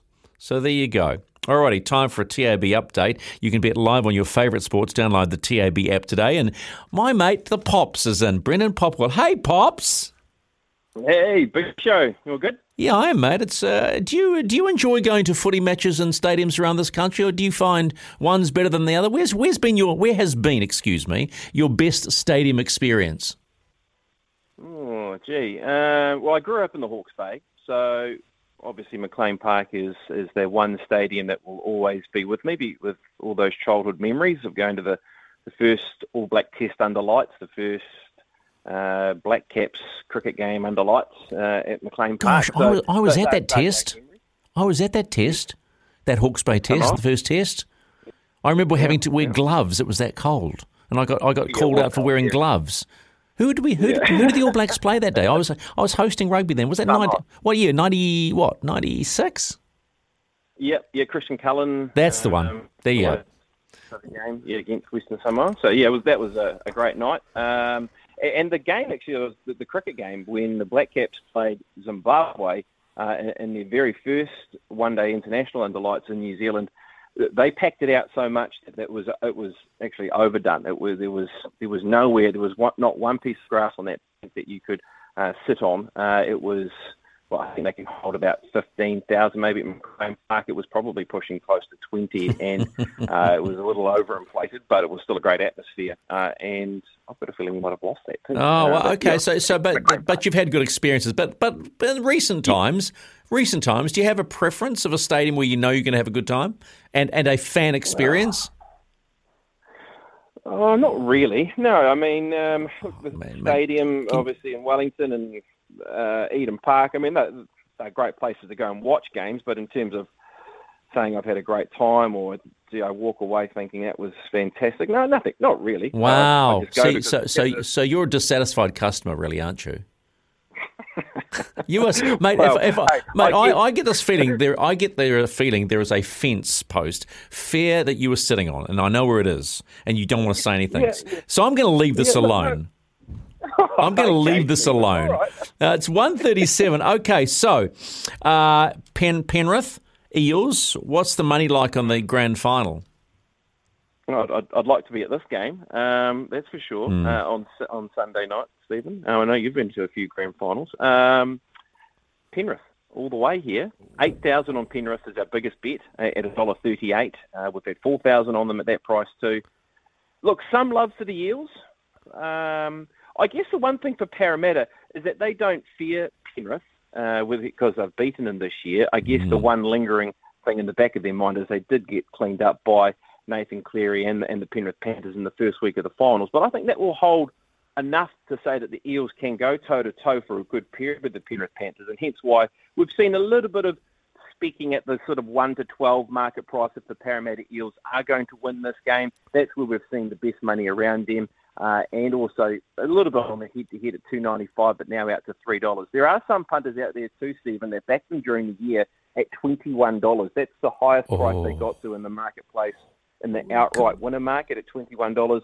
And the Penrith Panthers, they opened around $5.50, got to around $3, hovered at that point for a long period of time, and then was $1.80 at the start of the final series. So there's a lot of different tickets on those. Would you be able to, mate, would you be able to tell me the biggest bet on that right at the beginning of the season at $21? Was there anyone drop $1,000 on that or something like that? No, there wasn't those type of bets. No, I think the biggest bet that I was told that around that $21 was a couple of $100. Because you've got to remember too at that time, Stephen, they were so inconsistent, weren't they, the Parramatta Eels? They were a top 4, top 5 team, but were winning 2 games, then losing to a team outside of the 8, and then they got on that roll at the right time. But yeah, there was just the top 4 side that wasn't getting backed in the marketplace because we had so much money for Cowboys, Sharks. Melbourne Storm made a run. Roosters started to make a run of winning 6 or 7, 8 in a row. So those type of teams were getting backed in the futures market as opposed to a team that was already in the top 4 in the Parramatta Eels. What's the 1 to 12 on Para? 1 to 12 on Parramatta currently. Oh, my computer is just. Hang on, give me 1 second there, Steve. It's just throwing up me. I'll hum to myself pleasantly. Yeah, well, Parramatta to win the match are paying $3. Penrith $1.37, and 1 to 12 is $4.33. So that's the price here at the moment for the 1 to 12 market price. That's not bad. What else do you have for me this afternoon? Well, I'll just touch on one other option in this game that has taken some support, and it's in our power play market. and it is a field goal in the match at $6. Now, of course, if you wind your memory back to game number 1 of the final series, there was a drop goal by Nathan Cleary, and the producer of this program, and Sam Hewitt, last week, who was in the chair, suggested that maybe we could add a drop goal in the first half, and we did exactly that for those matches last weekend, and I can tell you we've got it in there again, and it's currently sitting at $15 because in that match between the Penrith Panthers and the Parramatta Eels, there were 2 shots at drop goal, one by Moses which missed, and then Nathan Cleary said, "This is how you do it, Mitchell Moses." I'll slot one about a minute out from halftime and nailed it. So it's $15 for a successful field goal in the first half. Sam Hewitt will be getting all around that. Hey, and Pops, we all know the Rabbits should have taken the 1 point before half-time as well on the weekend. They went for the try instead, and look what happened with Brian Toto. But, they could have marched down and got a 1. Should have happened. Yeah. I was sitting there going, 40 seconds ago, Sam Hewitt, you are in front of that TV screen going, this is going to happen. It's about to happen. Luckily I didn't have my house on it, but yeah. So, Pops, you're back in the Panthers, are you? Yeah, it's pretty hard to beat them, isn't it? I mean, the 3 times in the grand final, won it last year. I think they'll get it done. All right, mate. Appreciate it as always, Pops. Take care, eh? Thanks, Steve. Thanks, Stephen. Yeah, very careful. 141. That's Brendan Popplewell from the TAB. Promotions in plan. Hundreds of sports markets to choose from. Just visit the tab.co.nz and please gamble responsibly. It's R18. At the last Wellington Sevens on the Timber Bedpost text line, they were making people take breathalyzer tests before going in. It died after that. We'll find out what's making news shortly. Ladies and gentlemen, I've just been handed an urgent and horrifying news story, and I need all of you to stop what you're doing and listen. What's making news around the world? I love that. That's my favourite intro to any segment. I'm just a huge Ron Burgundy fan. It's as simple as that. I'm glad. Did you like the second one, Anchorman 2? No, not as much. No, you know how you get into jokes and the whole 9 yards and then you tried a bit harder? It just fell a bit short. Yeah. Particularly when he went supposedly blind. Oh, yeah, that was quite funny. What did he eat a whole, or drank a whole thing of tomato sauce or something? Yeah. And they're like, but you can taste it. Yeah. But I'm blind. Okay. What is making news around the world? LeBron James, who's a pretty savvy businessman. He invested in the Fenway Sports Group, who own Liverpool, right? He's an investor in that. Well, now he's invested in something a little bit different, and it's called pickleball. Have you heard of pickleball? I have, but I don't know what. I'm pretty sure like a lot of the Formula One drivers play pickleball. Pickleball? It's basically tennis, but it's like with a big pedal. Oh, that and stuff. It's a bit closer. And yeah. So anyway, so he and a group of NBA players and some businessmen are investing in Major League Pickleball. Oh my God. He's alongside Draymond Green and Kevin Love from the formerly the Cleveland Cavaliers and MLP, as they call it. It already includes, the ownership group of MLP already includes Drew Brees, right, from the NFL, Milwaukee Bucks co-owner Mark Lasry, and former tennis player James Blake. Oh, yeah. So the 2022 season, just so I can keep you updated, the 2022 season finale is going to be held in Columbus, Ohio from October 14 to 16 with 48 players competing for the largest single event prize purse, $390,000 in pickleball history. Pickleball. What next? Pickleball. There you what go. Next? Well, hey, if LeBron and his group of savvy men are behind it, then I think it's got legs. Well, I don't think the investment would be huge. Oh, but just by having their names attached to it, that's all you need, isn't it? You know, perception's everything. Exactly, man. exactly. They'll pump it up and NFTs and all that sort of jazz. McDonald's. Yeah. When was the last time you had a Happy Meal? Oh gosh, I think when one of my children was about 5 or 4. You got one yourself? No, I just ate the remnants of it. Right, but you would have had a Happy Meal when you were a kid, right? No, you never had a Happy Meal. Well, it's a little while ago when I was a child, and McDonald's wasn't around. Oh, okay, wow, okay. Don't do the wow. Yeah, don't do the wow thing. Jeepers, did they cook food back then, or move on? Well, I can tell you, for everyone out there who was a fan of the Happy Meal as a kid, McDonald's, and this is in the US, so we'll hope it filters down here, but they're they're creating a adult Happy Meal. Oh, for God's And what they're going to be doing... What toy? Yeah, it's going to be nostalgic toys that the ones that you used to get as a kid are going to be included in the... That's pathetic. I think that's great. I think that's awesome. Other than the fact that it's like a snack, not a meal anymore. But I think that's a great little ploy from McMackers. So if that comes down to NZ, I'll go and try and win myself another toy. Okay, so what iconic toy would you want? Well, the ones that they did, I don't know if they do those in New Zealand, but the ones that I loved the most were the Super 12, what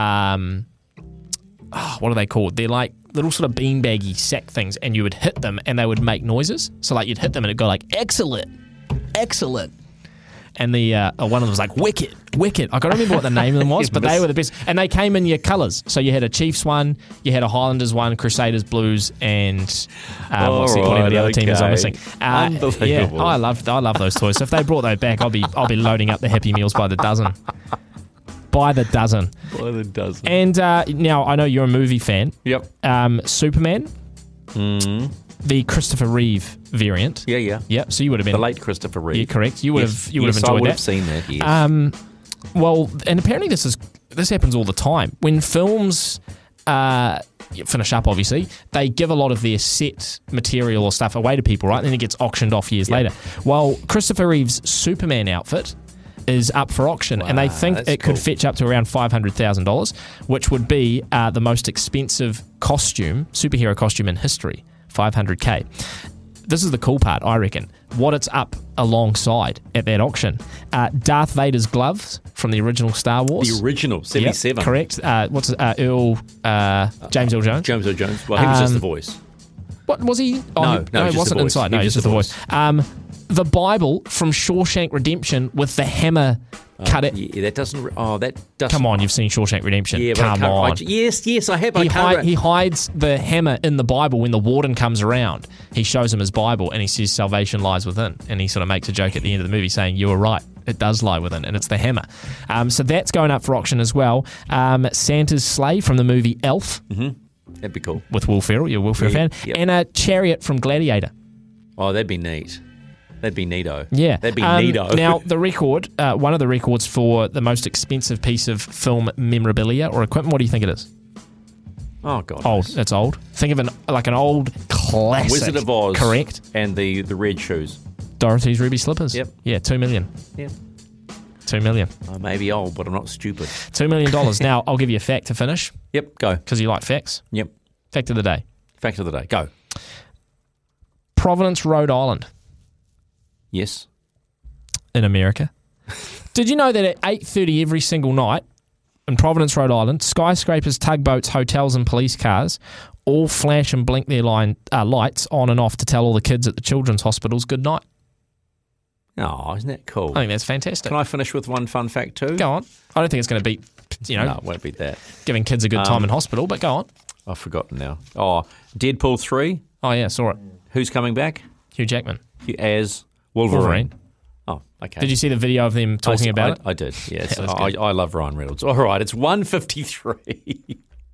SEN 1:58, heading towards 2 o'clock. Busy hour on the next hour. After 2 o'clock, we're going to talk to Paul Burborough from Team Online Racing. He's racing in Repco Rally New Zealand this weekend in the WRC2. He's the navigator. His pilot is Todd Borden, one of a lot of Kiwis that are racing, because there's not a huge amount of WRC1 and WRC2, but it's a whole heap of New Zealanders racing in the New Zealand Rally Championship. We'll also talk to Amelia Lake from Greyhound Racing about adopting a greyhound as from Gap Greyhounds as pets. We've got the Mastermind quiz and so much more. And Sammy, of course, has got the Greyhound Racing tips as well. Now, speaking of the Repco Rally New Zealand, I just had a text in from Marshy.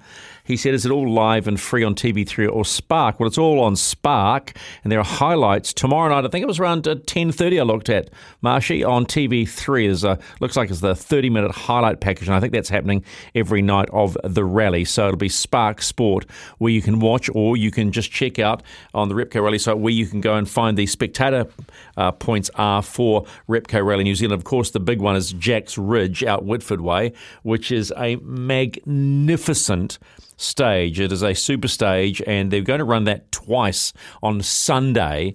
Traffic was going to be hectic out there, and you've got to make sure you get tickets as well, because the viewing platforms for Jack's Ridge are absolutely outstanding. And having had the opportunity to be driven around it in a rally car, it is really special. They've got big screens up and everything, so it's going to be a wondrous weekend. First time the rally's been back in New Zealand for a number of years, and they're already talking about bringing it back because it is one of those rallies that the rally drivers themselves love to come to because it's fast.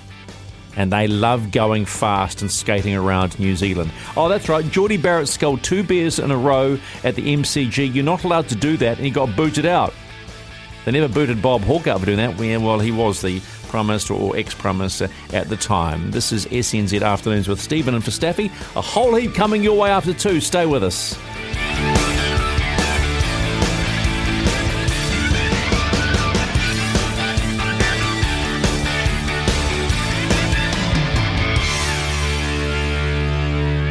Gull, fueling your mission. Pop into your local for some good value fuel. Gull.nz. Here to get you through your workday. This is Afternoons with Staffy on SENZ.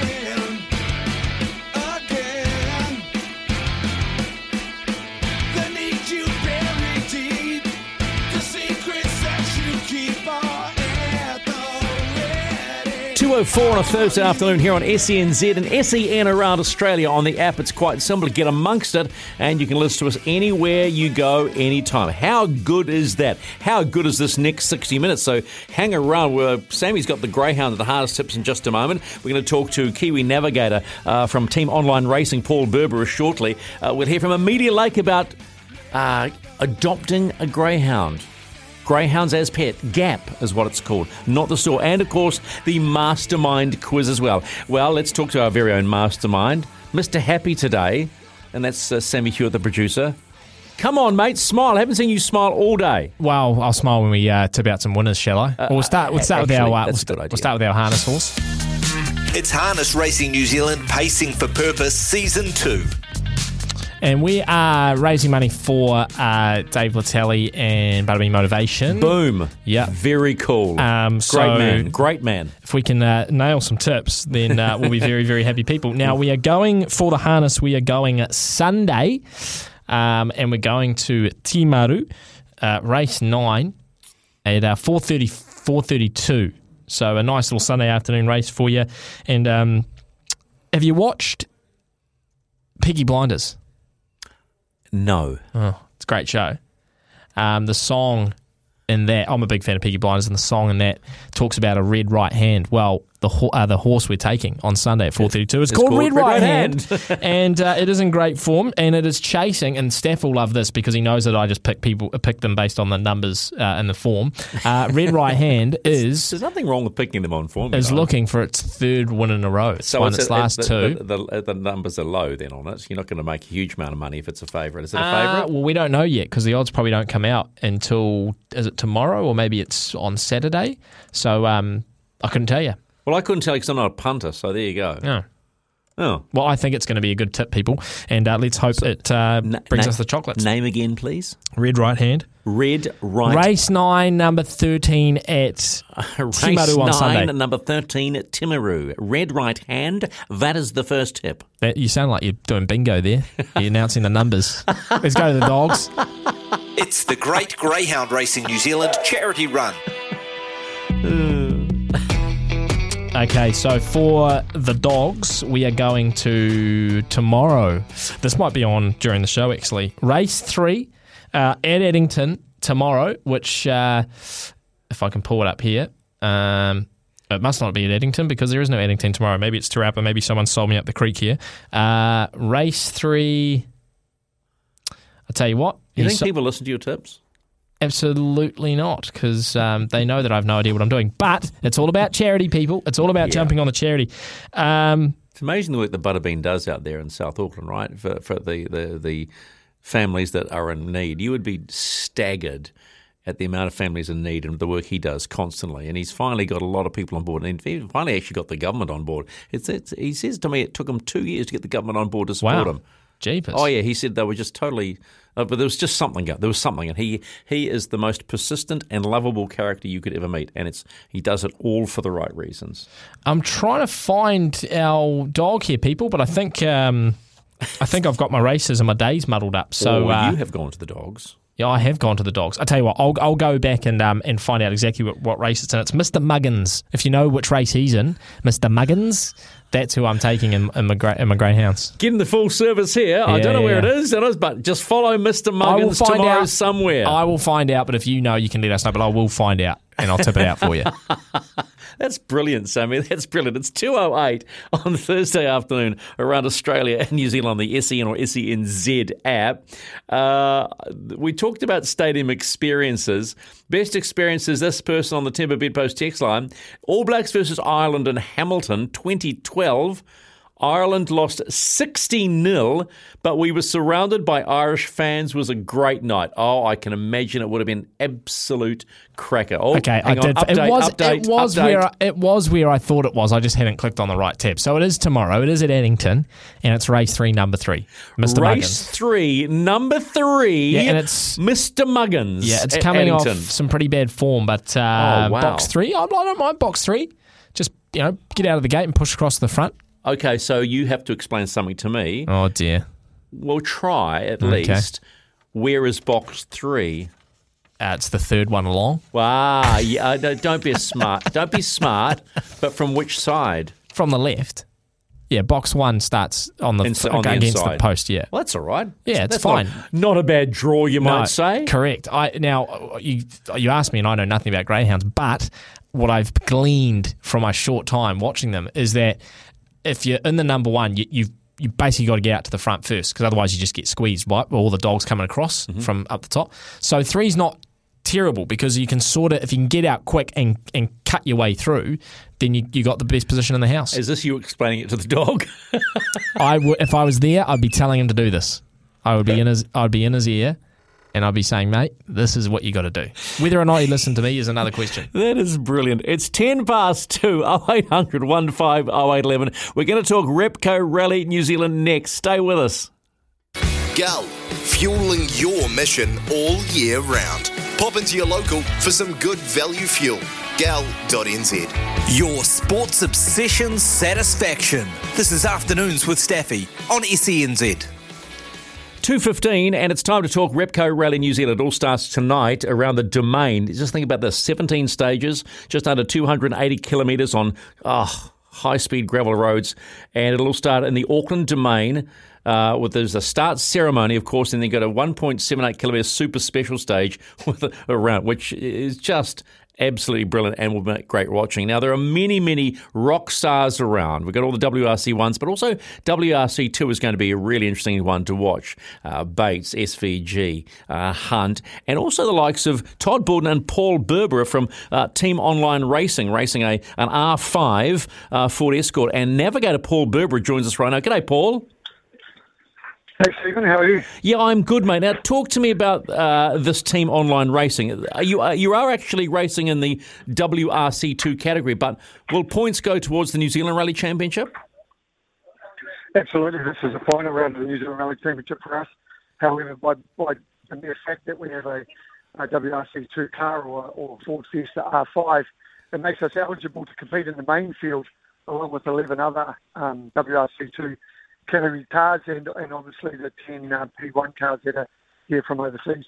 Would this be the first time you have driven in the WRC rally or nav'd in it? No, this will be my third attempt. I've done 2 with Wayne Leach, who you know so well. Mm-hmm. But this will be my third attempt, but the first time ever competing in the main field, because obviously these WRC2 cars are quite special. And when we did it way back in the I think it was 20 years ago this year, was the last time I did Rally New Zealand. We competed in Group N and Group A cars, and we all competed together. So, no, this is a special car, and we're very, very lucky to have it here in New Zealand. So Paul, Recce was yesterday, wasn't it?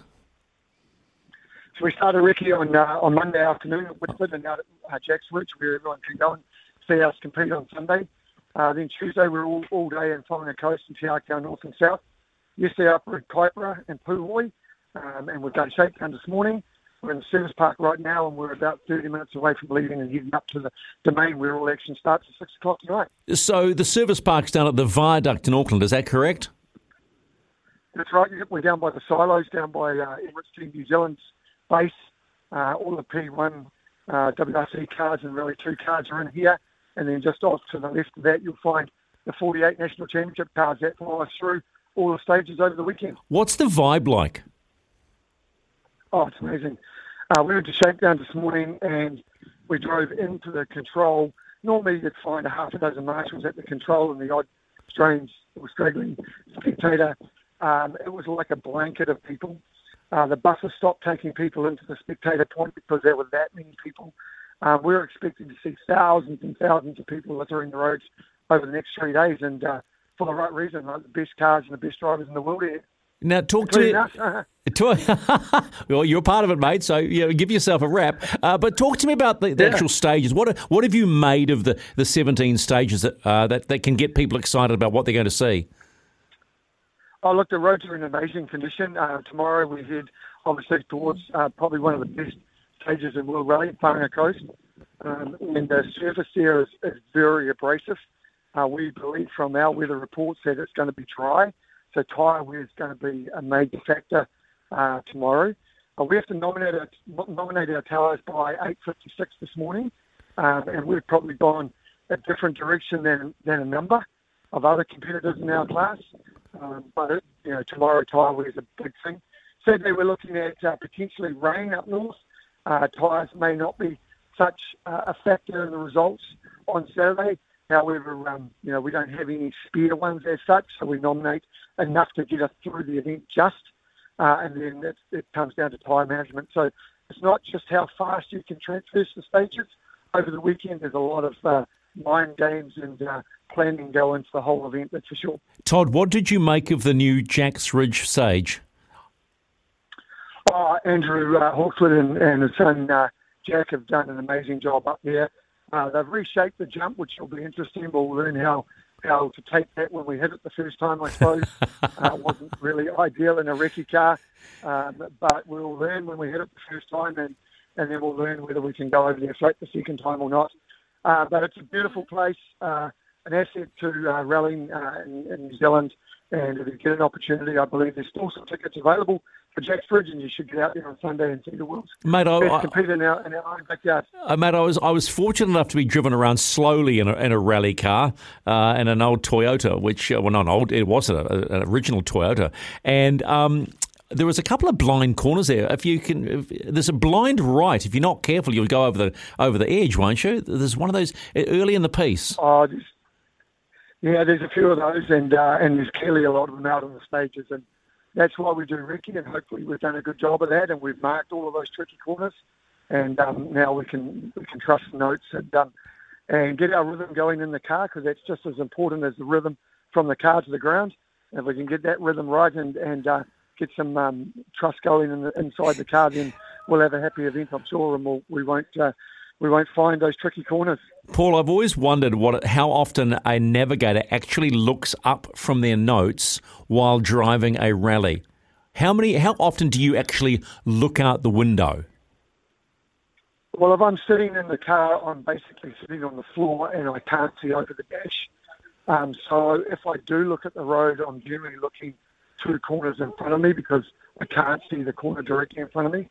So some of it is done on feel, the feel of where the car's going, and trying to get the delivery of the notes at the right time so they're delivered to the driver sort of 2 corners in advance. So he's got to remember a lot, as well as put his skills through his hands and through his feet and get us around the course safely. Trust, as you have said, is a big issue, but honestly, how often do you sort of suck the old bum in a little bit when it's quite tight and you're into a blind corner going, well, I hope he gets this one right because McCall's, that's what it was? That happens from time to time, but I try not to show any emotion or change my voice or anything until we actually get to that final stop control, and then all the hunt truths come out. And I don't think he's hit me once, and I haven't hit him yet. But we have a lot of laughter in the car, and Sometimes there's some close calls, and sometimes everything goes really, really well, and you have a bit of fun at the end. You're congratulating each other on how well that stage went. So let's talk just briefly about Team Online Racing, your R5 Focus, which is a beautiful car. How long has it taken you to get to this point to have the car ready to go? When we bought the car, Todd bought the car 12 months ago. It came in from Europe. It's made by the M Sport factory, or the Factory 14. It was brand new when it arrived here. We've done the National Championship. We've had a little bit of bad luck with the car up until now, but we believe we've got it sorted.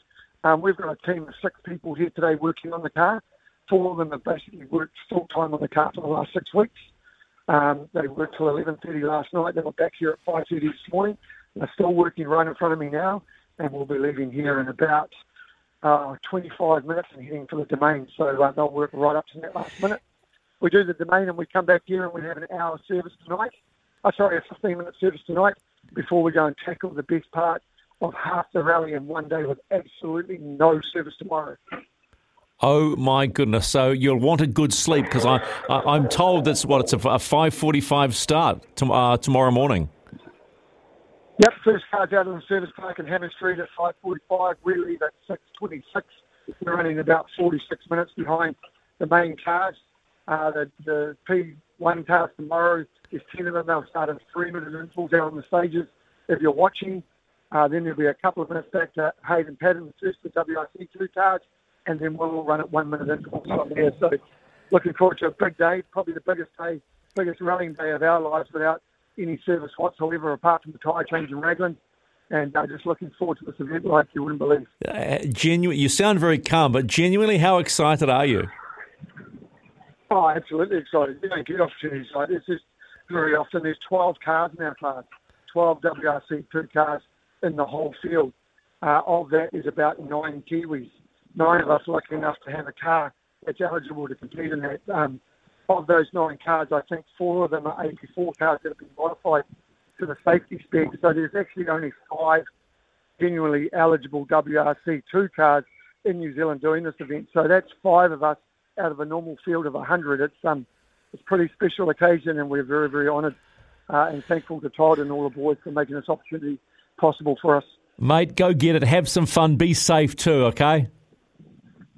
Thanks, Stephen. Yep. Look forward to chatting with you at the end of the rally. All right, mate. There you go. Paul Burborough and Todd Borden in Team Online Racing.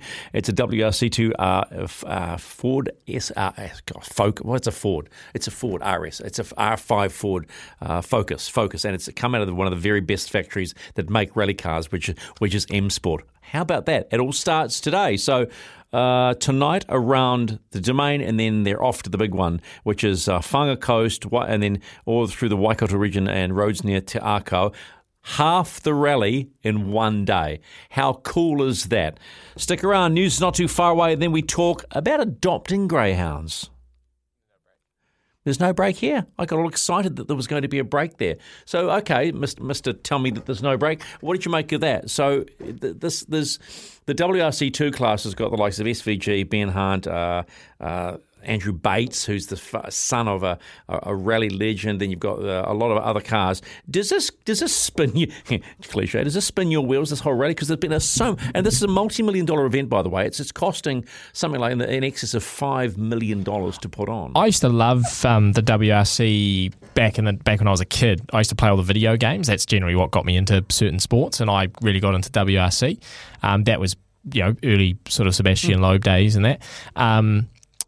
I just feel like I would be interested, but I haven't really heard much of it. Like I've seen bits and pieces, but I didn't really know. Yeah. And the problem is too, I think when you obviously don't watch Sky Speed, which is a major disappointment from the start. I'm sorry, mate. Too many shows to keep a track of. But I've obviously been keeping up with Rally New Zealand, and I feel like it's sort of blended. I felt like this was another Rally New Zealand event rather than being a WRC event, and so that maybe is where my confusions come in. But or is it simply just because it's not in your wheelhouse? Probably right? that. That's wheelhouse. Look at that wheelhouse. That's what I'm saying. Probably, but not being advertised. But SVG, like.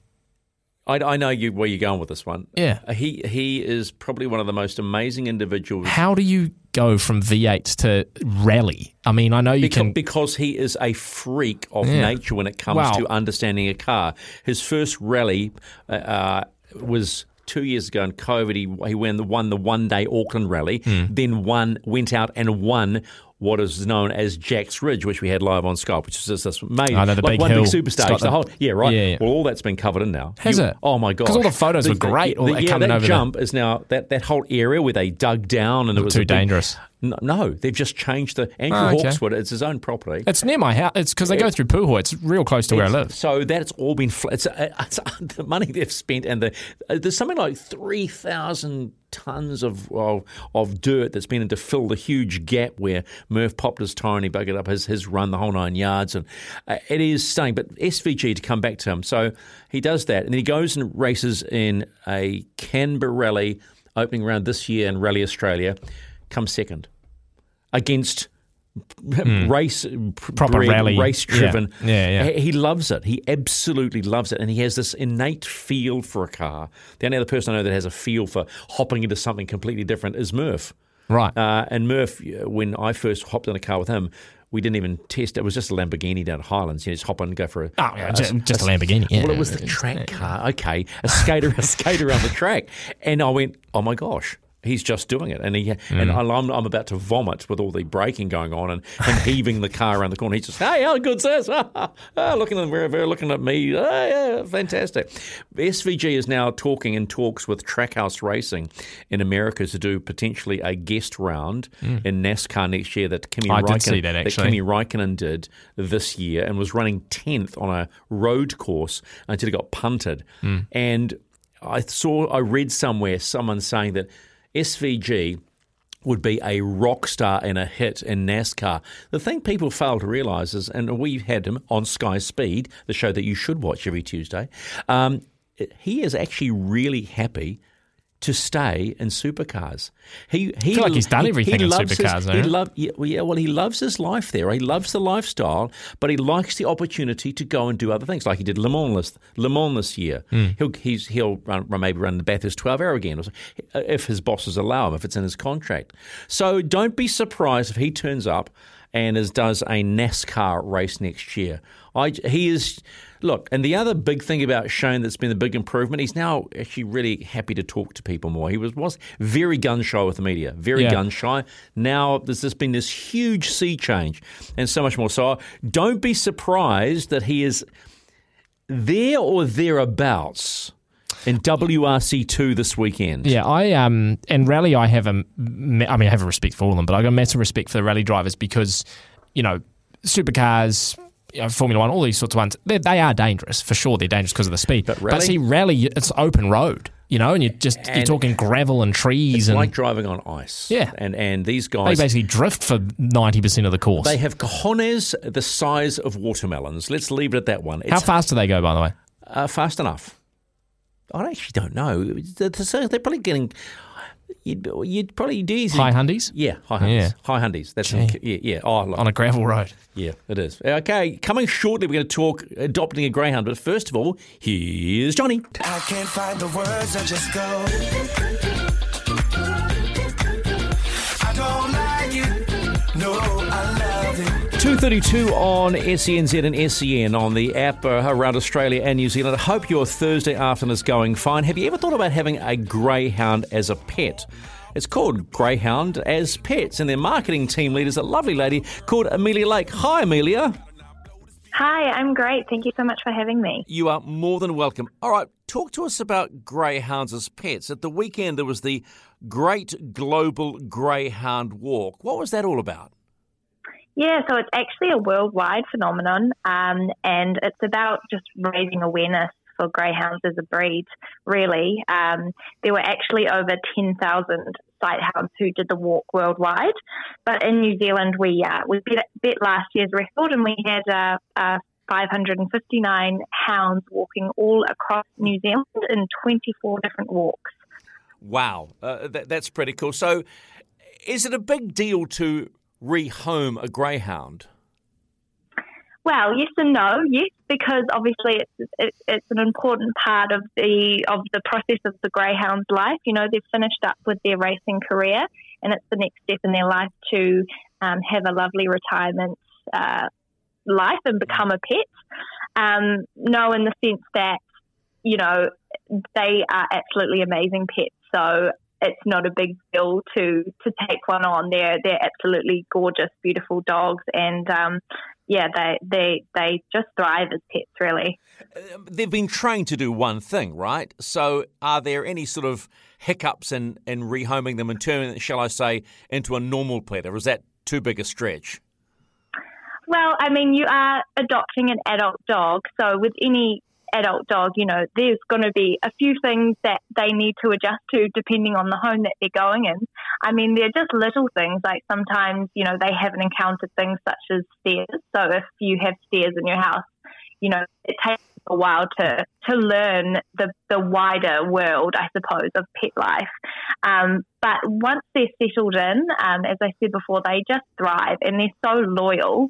Once they kind of know, they go, okay, yeah, this is my home. They just become this absolutely loving pet who just wants to snuggle up to you. It's really funny because we're talking about this because I was walking my little handbag dog the other day and came across someone walking a greyhound, because they're quite large dogs. And are they good for families? Because I can imagine kitties going, oh, that's just about, that whole perception thing of being, oh, is this a family dog?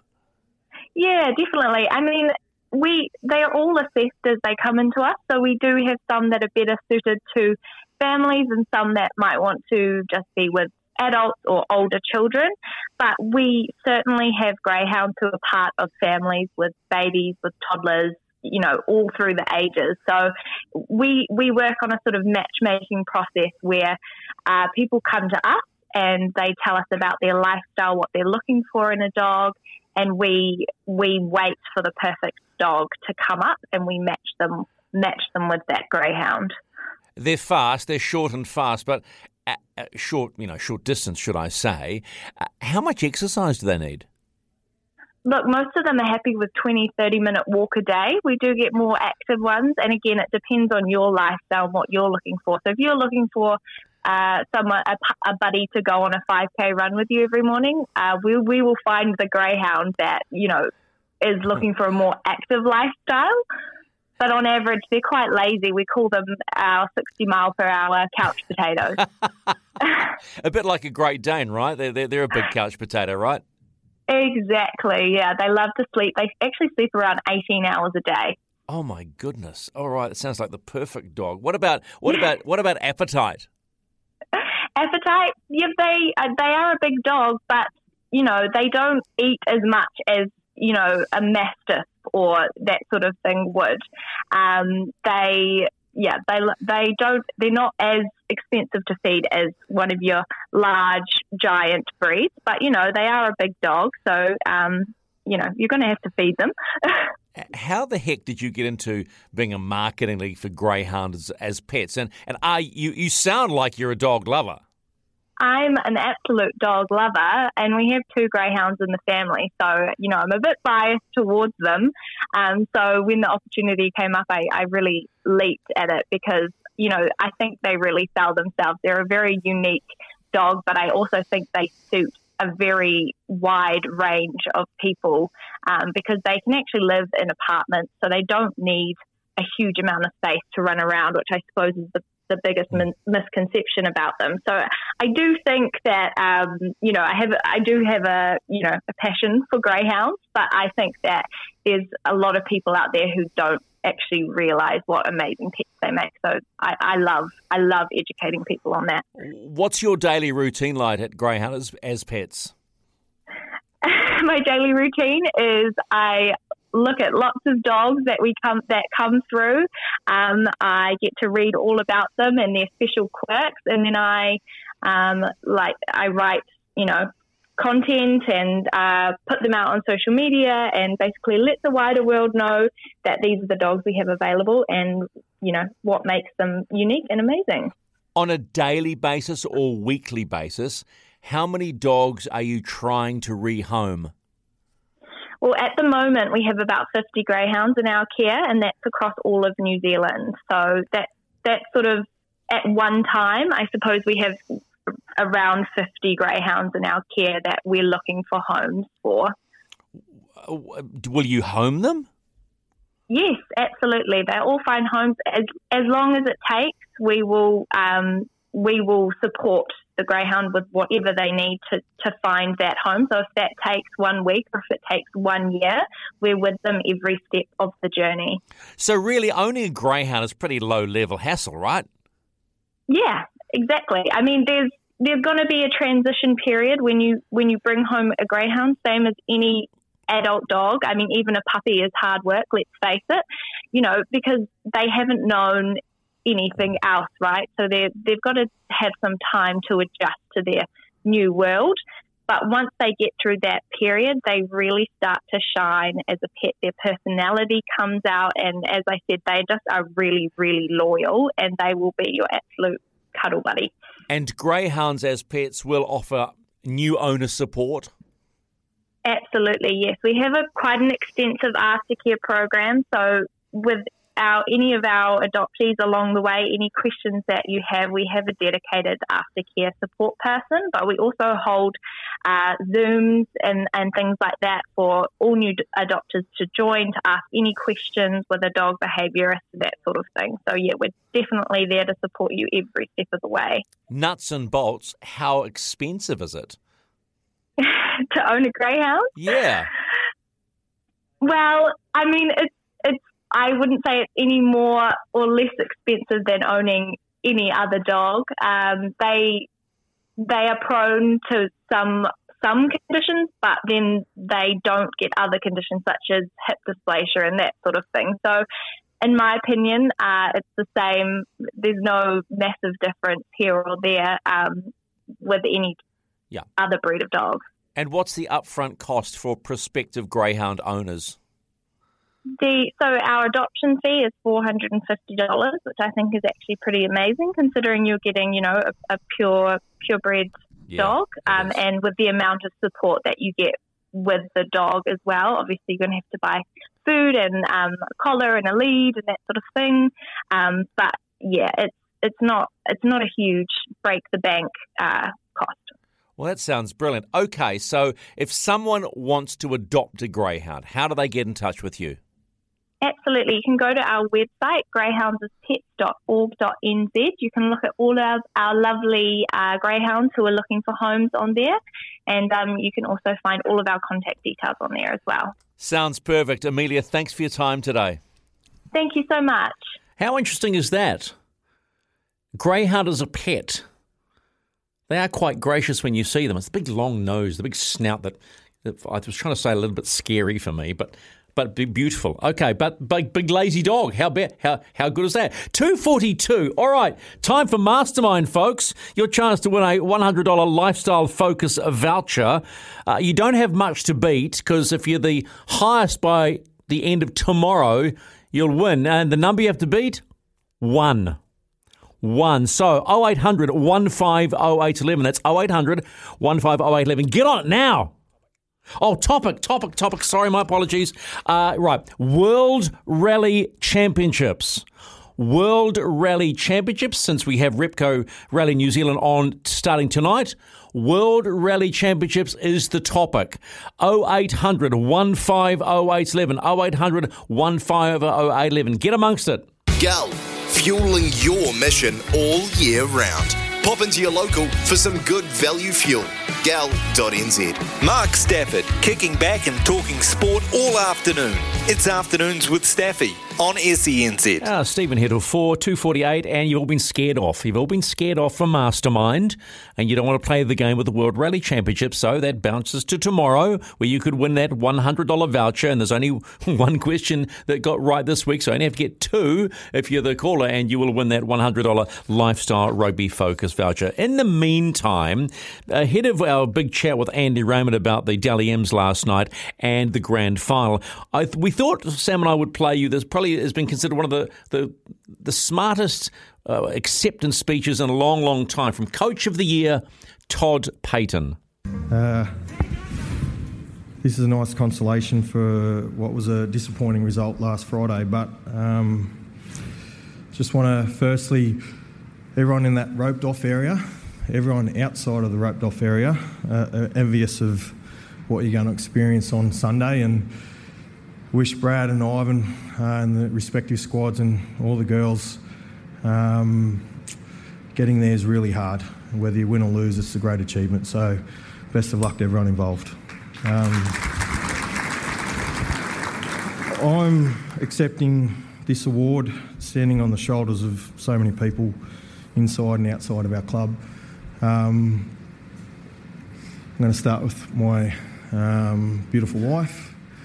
She has followed me from Sydney to Townsville to New Zealand.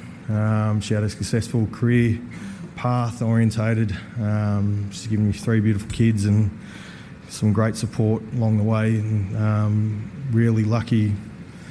I don't know who's lucky here, but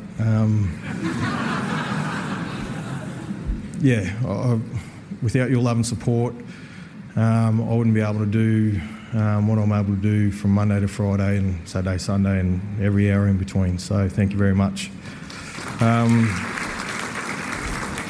While I'm here, I just want to thank all the wives and partners of all our players in the game.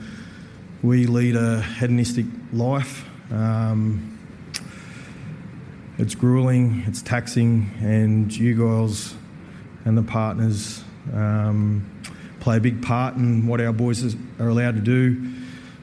So keep propping them up, keep making them be better off the field, and we'll do our jobs to make sure that they're good both on and off the field. So thank you very much. So I'm going to start with Lewis and Jeff and the board. Thanks for the support and unwavering commitment, offering myself and our staff and our players every opportunity to improve as a squad.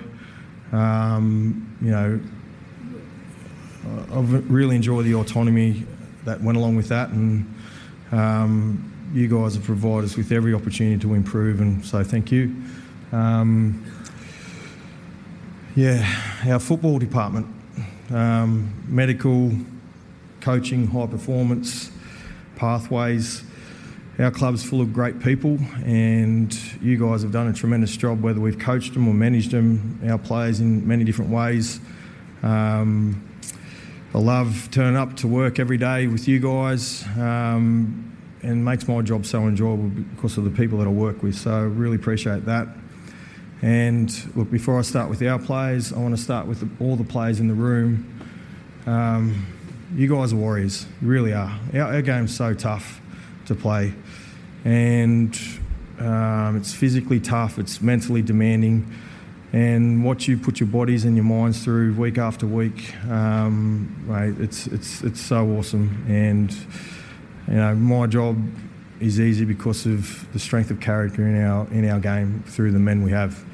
And I'm going to finish with our players. So I want to thank you guys for trusting me and our staff. Asked you guys, or I said the first day back in pre-season, that the only limitations that we have are the decisions that we make as a group and as individuals. And you guys gave yourself to the team, you gave yourselves to me and to the staff, and you worked really, really hard day after day, and that's why we improved so dramatically. It is disappointing with the way it finished, but what we've done, we've set ourselves up moving forward, and there's only a few things that are going to hold us back. It's either our attitude, injury, bounce of the ball, the referee's calls. And we can control our attitude, and I can guarantee you that I'll be pushing you along for the next little period. So enjoy your break. It's well deserved, and we'll see you soon. Thank you. Todd, the Coach of the Year from the North Queensland Cowboys, and when you think about the way he delivered that speech, it was very matter of fact, but laced with some very strong emotion. And you know what? If you'd he won a grand final in 2005 as a part of the Benji moment for the West Tigers, and has turned into now one of the most marketable coaches going around and about to extend his contract with a multi-million-dollar contract. And why not? Remember, they were 15th last year. He took them to one game away from the grand final this year. That is saying something. We'll talk more about the grand final and the Dally M's after 3 o'clock this afternoon. It's 2:54. Gull, fueling your mission. Pop into your local for some good value fuel. Gull.nz. Get ready for a workday pick-me-up. This is Afternoons with Staffy on SENZ.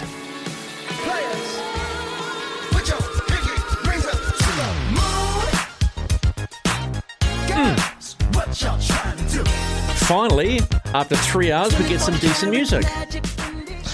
Okay, now, so what you're saying is the Foo Fighters and the Doobie Brothers are not good music. Well, it just wasn't. Just want to clarify that, because there'll be people out there. Doobie Brothers was fine, but this is a little more uplifting for me.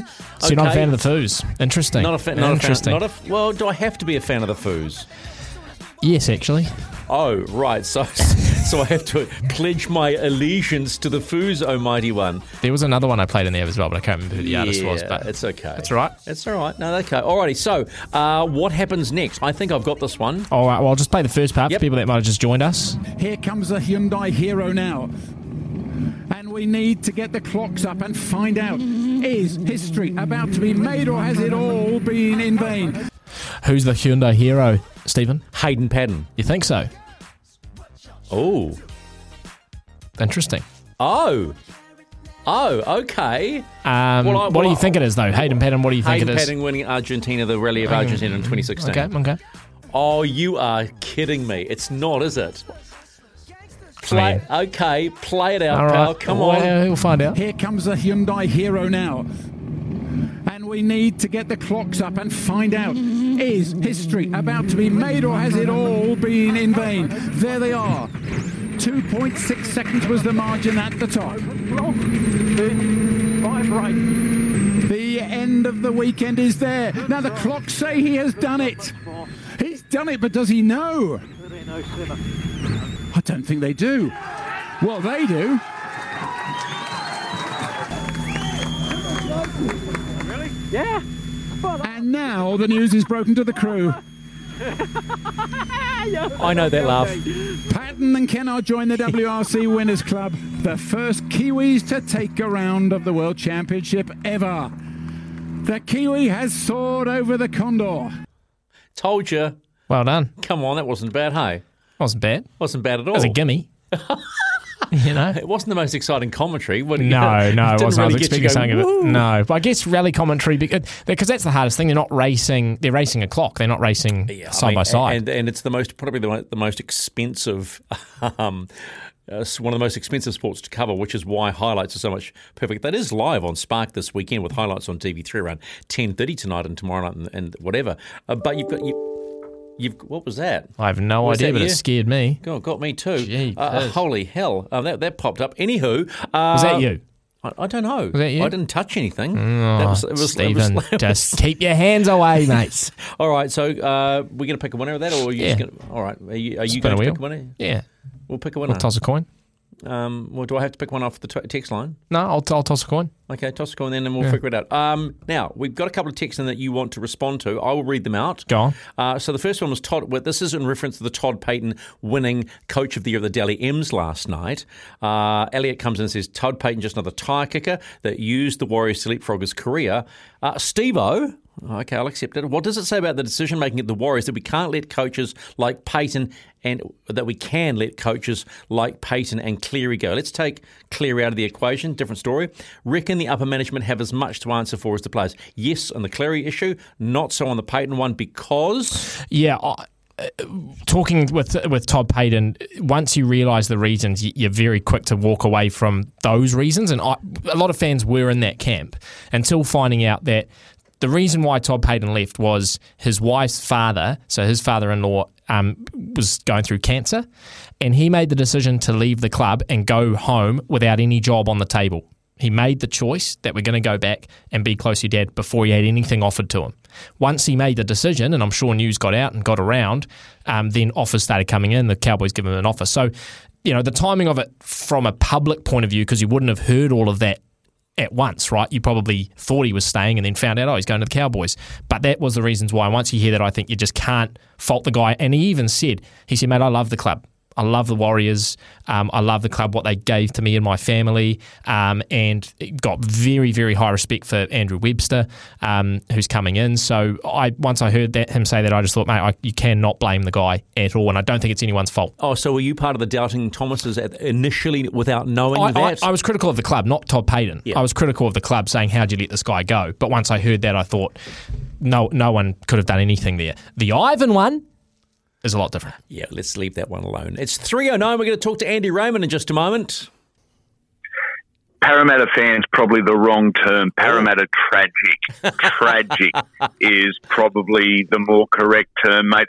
I, as a little fella, was brought home to the house by my mother and father. It was 10 minutes from Parramatta Stadium and lived there all my childhood life. We would ride down our BMX bikes to the old Cumberland Stadium, then the Parramatta Stadium, very regularly, and blue and gold through and through. And I've never backed away from that. Actually, a lot of my career, I've sort of encouraged the banter that I am an Eels fan, and I'm one of the very few commentators that have actually come out and said, yeah, of course, I support a side. You got to support a side to be a fanatic and to do this job. And I'm an Eels guy. Who are your heroes growing up? The heroes growing up, I was lucky enough to grow up throughout that wonderful era of the early to mid 80s with the Eels. So if I could have been Peter Sterling, Brett Kenny, Ray Price, Mick Cronin, and the list goes on, I would have been. They were my heroes. And as a young early teen, watching those guys do their thing, yeah, it certainly shaped my rugby league knowledge and passion towards the blue and gold. Did it ever make you want to play, though? Mate, I played as a junior, but one of those many, many thousands that got close, just not good enough. Played all my junior representative down at Parramatta, but just not good enough to make the top grade, and would have absolutely loved to, which is why I've always said, mate, there is no such thing as a bad first grader. And the advent of social media, it's pretty easy to go on and tear some of these kids a new one and say how bad they are and they're this and they're that.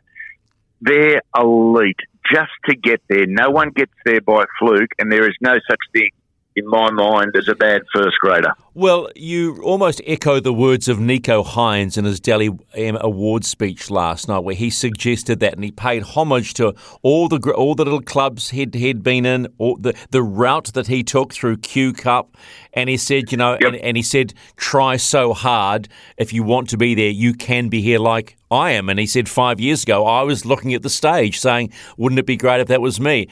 And I don't think I've heard a better speech in a long, long time from a Dally M Award winner, giving back in a sunny way and taking the attention off himself.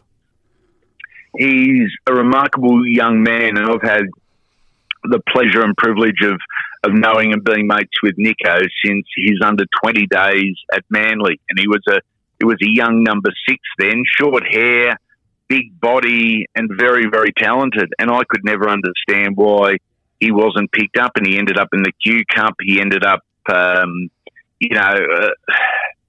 journeyman, basically, given an opportunity by the Melbourne Storm. And it's a wonderful example of a young man with a good head on his shoulders, tough upbringing, really tough upbringing. And it's not for me to tell his story. He'll tell it at some stage when he's right, but a really tough upbringing, and he has done it the hard way, and the levels of maturity and the level of how grounded he is just awesome. He is, in my eyes, one of the ultimate ambassadors for rugby league. Which, for me, has just popped out of nowhere, because it was Nico Hines, and he was sort of down the pecking order at the Melbourne Storm, and then he's brought as a marquee player by the very intelligent Craig Fitzgibbon, and has brought the best out of him. So it's really, I suppose it's the worst cliche you could say, but in a funny way, it's a rags to riches type of story, isn't it? Mate, it very much is. And I'll tell you what, this may sound like a silly call on the outside. I think Melbourne have stuffed up. I really do. I think Nico Hines could have been their 6 or their 1 long term. Now, I think Cameron Munster will be leaving the Melbourne Storm. And Ryan Pappenhausen, who I've known since 4 years of age, he went to school with my kids, is a wonderful footballer, but injuries find him, and there's no rhyme or reason for it. He's not a big frame, but injuries find him, and I think Ryan, over the years, will be seen as the guy with unlimited potential that just wasn't able to put a full season together.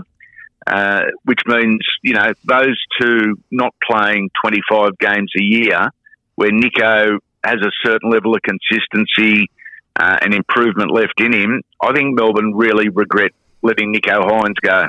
Well, he was a deserving recipient of the 2022 Dally M Award, as was, I thought, Isaiah Yeo as Captain of the Year. I liken him, for Kiwi listeners, to Simon Mannering.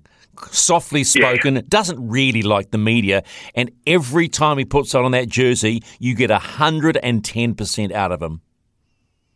You know exactly what you're going to get and when you're going to get it from Isaiah Yeo. A guy, as you said, I don't know if he doesn't like the media, but he'd just rather be playing footy. He's a really basic country kid, and I say that respectfully, but he's just a basic country kid. And this big city bright lights thing is very overwhelming for some of these kids. I think he's fulfilling his duties as an ambassador really well. I think he's talking really well to the media, expressing himself and handling himself really well. I thought he was a wonderful choice as Captain of the Year. In fact, I can't go past any of the recipients last night and really mount a challenge to say they don't deserve that. I think they all deserved it. Yeah, there was a few unlucky guys within the room, but by and large, I think the voting system, which is often maligned, I think it got it right. All right, let's move on to the big dance.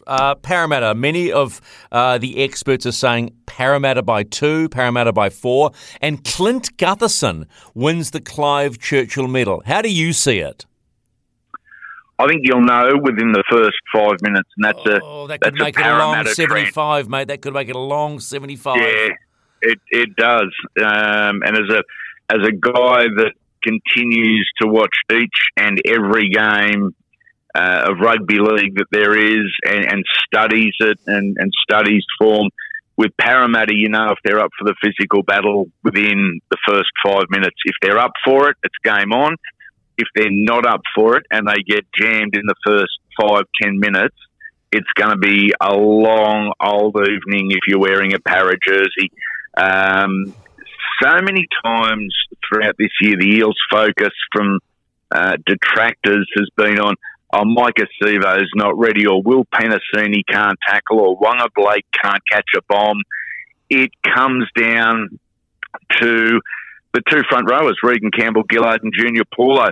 Mate, there is a statistic for everything, and I think in the modern day with sports science the way it is, statistics the way it is, we overcomplicate what is a really simple game. And that was the simple game that, our vintage grew up watching. You hold the ball more than your opposition, and you bash the opposition more than they bash you. And if you do those two things, guess what's going to happen? You're going to win the bloody game of footy. And they've thrown in Nathan Brown. He's come back from the wilderness. And I wonder, is that going to be that little bit of extra for them?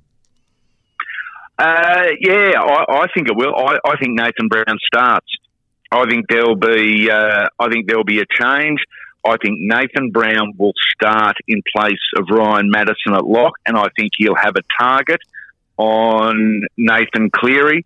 I think at the end, tackle number 5 every time the Panthers play the ball. Yeah. I think Reid Marnie and Nathan Brown will be at marker, meaning they're closest to Nathan Cleary, and I think they put him on his A55 each and every time for the first 5 or 6 kicks, just to let him know you don't have any time today. We're here and we're going to keep doing this. Yeah, you do that because there's one player that I don't think has played up to expectation. I think we've discussed this, and that's Jerome Luai. And that's what scares me. If they look after Cleary, Luai might just explode at the right time. Yeah, I think there's a bit of pressure on Jerome. I think he's struggled a little bit in his comeback from injury. I don't think he's had a great year. I don't think he had a great state of origin. Sure, very talented kid, and he's a kid. He really is. These are young men we're talking about, not established campaigners. So there is going to be a bit of pressure on him. But history says if you shut down Nathan, you also shut down Jerome and, to an effect, Dylan Edwards, the fullback, because he is so reliant on those two guys not making the break but creating the break, and that's where Dylan Edwards has come into his own. You know, there is one player they're not talking about in Clive Churchill-Medal, and you can correct me completely if I'm wrong. It was a former Warrior, former Manly, who didn't look great. At Parramatta, he has become a different player. Sean Lane on the edge. Playing really good footy and has timed his run just perfectly. And how much of this is in the timing with the Parramatta Eels? Really interesting to see how it worked out. Mate, I did just veering off here a little bit, I did a podcast interview with Daly Cherry Evans going back 2 years ago where DCE, another guy who's off on the line, he spoke about when they win premierships or when they're going into Origin, he sits down with a pen and paper and looks at his team and looks at the opposition team. And the only thing he's interested in is who is playing career best footy. And he goes through and he marks who's playing career best footy. And he said, if our team has got more marks playing career best footy than them, I think we win. If they've got more than us, I think it's a struggle. So as a result, Sean Lane is one that I would put a tick next to, saying career best footy. And I think Parramatta, they edge Penrith on who is playing career best footy at the moment. Completely. At the moment. Mitchell Moses, Dylan Brown. That's lightning. Yeah, exactly right. I think you could throw Will Penasini in there. I don't think Gutho's too far off. I think we're seeing the best of Regan Campbell-Gillard, Reid Marnie, Sean Lane, Ryan Madison, Oregon Kafusi and Murata Niokore, who's going to be a wonderful pickup for the Warriors. I think they all get ticks as playing career best footy. Mate, you just named the whole squad, so that's where your treasure comes in. But we just have to quickly look at Penrith, and the one thing that scares me, they are clinicians in this game. They will soak up as much as you throw at them, and then they will pull the switch. They will, and they're going to need to. If Parramatta can get overly physical, the Panthers may be a little light on size in the middle of the park, but they do have coming off the bench a guy that I think is following a very similar trajectory to Joe Tarpany in Spencer Linu, who I think is going to be the best front rower in the game in 4 or 5 years. Tough. He's got a little bit of that stuff in him that you want for a front rower. They're a terrific footy side, and if they click, they're going to be, mate, they're going to be really hard to beat if they click. Okay, call it rationally. Parramatta by 7 with a Mitch Moses field goal in the 73rd minute to secure it. Mate, I'll take that, and it's good to know that the listeners of Andy Raymond Unfiltered can, I think it's, episode 345, you've got a grand final edition as well. Mate, got two grand final editions this week, and it's a really cool look back at grand finals in history. We've got Greg Alexander, Luke Lewis, Adrian Morley, Gord Tallis, John Sutton, Brett Kenny talking about the 1981 grand final. We've got Stacey Jones and Kevin Campion talking about 02. We've got Anthony Minicello. A really cool week on the podcast, mate. Really proud of it. Oh, that's Andy Raymond Unfiltered. Wherever you get your podcasts, check it out. And up, Para, mate. You better believe it, because when the Eels are flying, they're electrifying.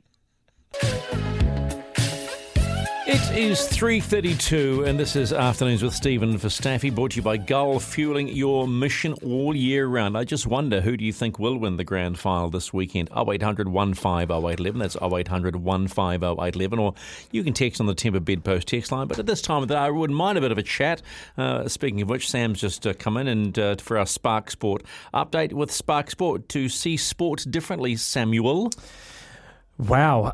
Do you know Spark Sport this weekend, what it's all about? Repco Rally New Zealand. About motorsport this weekend. It's about motorsport. Singapore Grand Prix as well. Correct. The nighttime Grand Prix on Sunday evening. Not a bad time at 11:30. Now I will be watching that. So normally I'll be 3 a.m. No 3 a.m. wake up. Oh, thank God. Well, you know what? The worst thing about it is that I normally watch, because I love the build-ups, right? Although they're not as good, to be fair, anymore. At 12:30 to sort of 1 to 2, and then I sort of start the watch and then go, I get bored.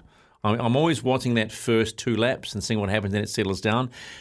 There was a time this year with Formula One where it was, here we go, and the mid pack was. Now it's all settled down. I mean, Max does everything right this weekend and no one gets around him. He wins the whole thing. Yeah, he does. With 5 rounds to go. Which is the second fastest, I think. Michael Schumacher won it the fastest, I think, in like 02 or something, 6 races to go. But I think you're right.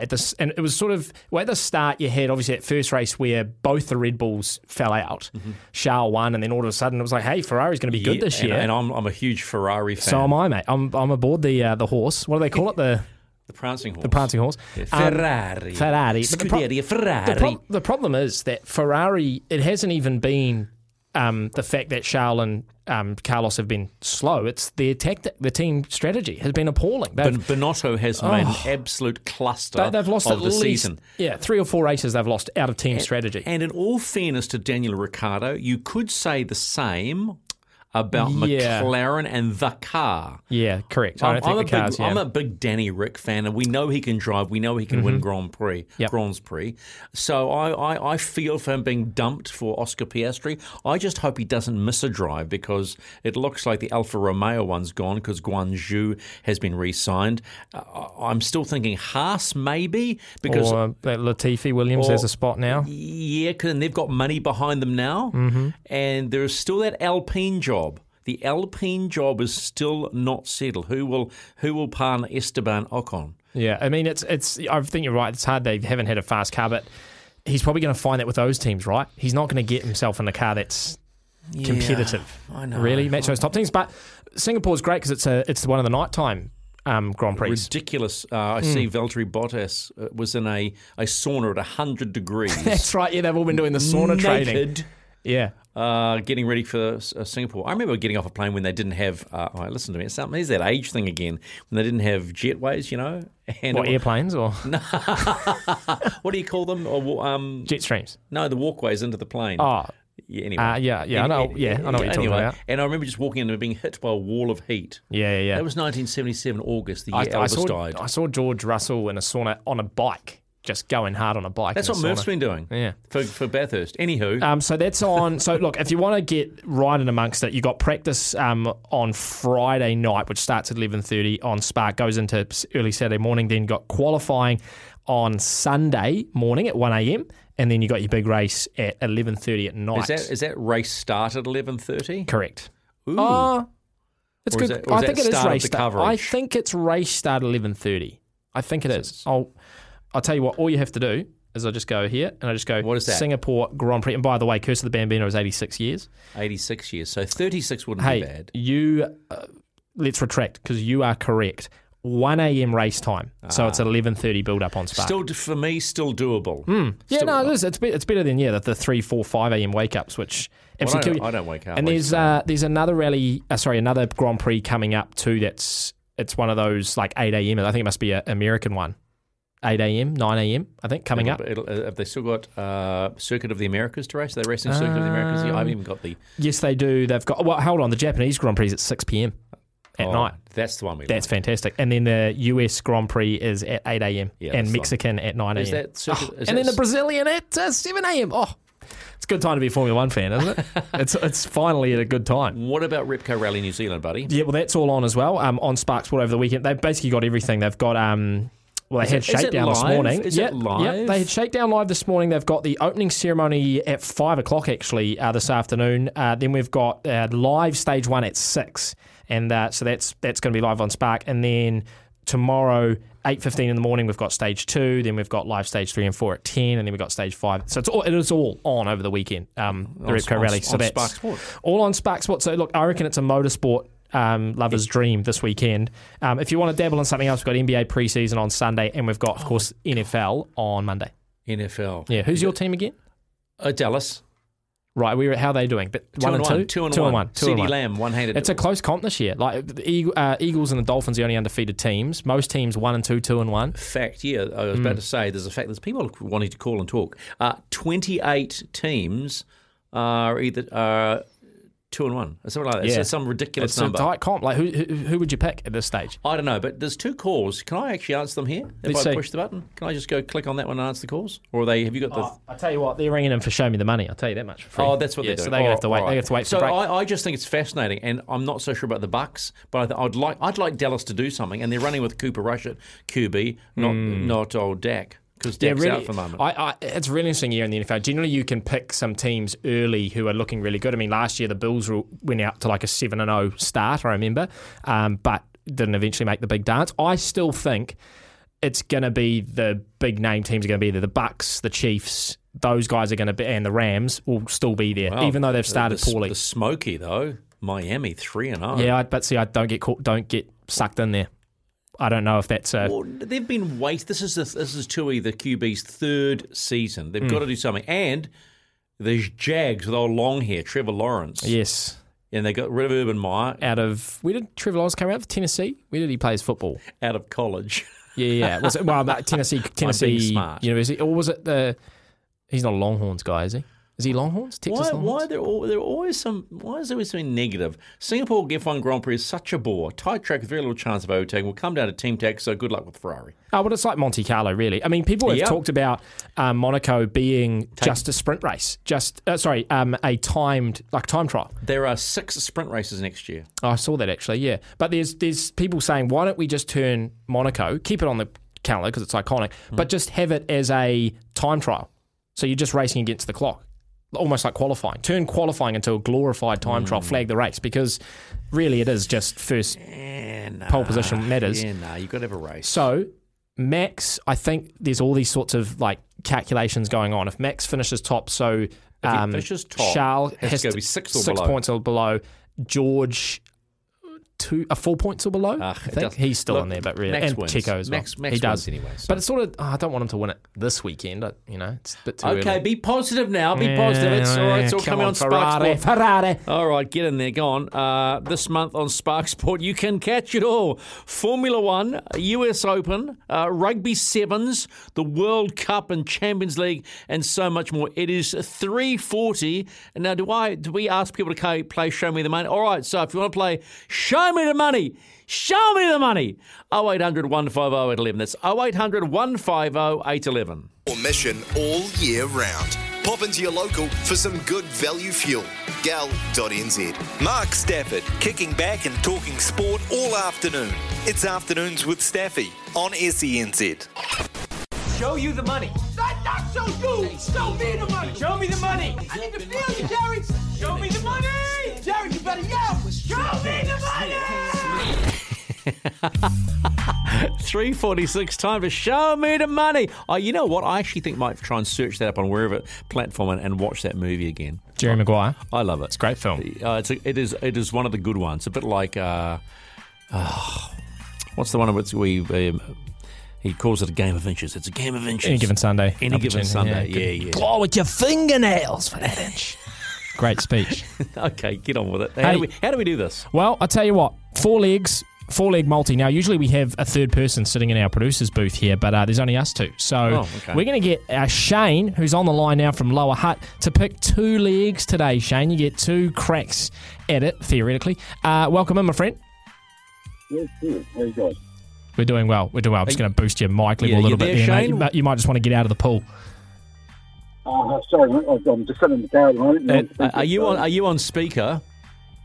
You are. Do you want to just take it off and put it on your handset? Because I think it's a lot clearer on a handset. Hate to be a It's a pain in little the bit bum. flaky. I'll wait. There you go. I'll Right. be patient. Yeah, we'll be patient. We've got time. Oh, it's like waiting for the suspense, the suspense. tension. Are you there, Shane? Are you on? Okay.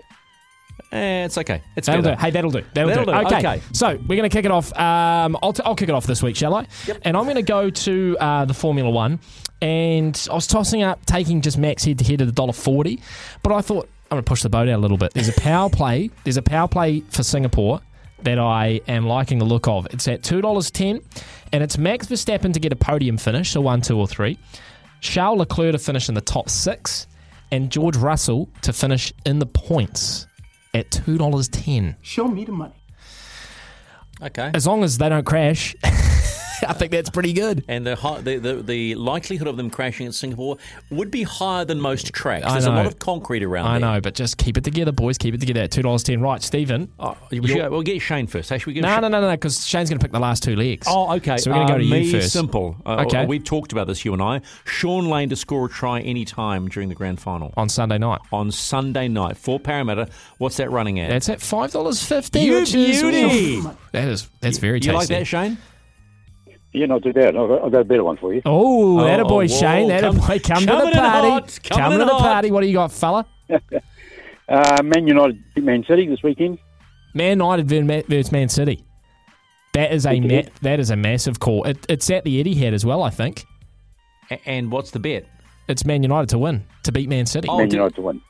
That's a massive call. I'll tell you what it's paying, $7.50. How big are your cojones? They're pretty big.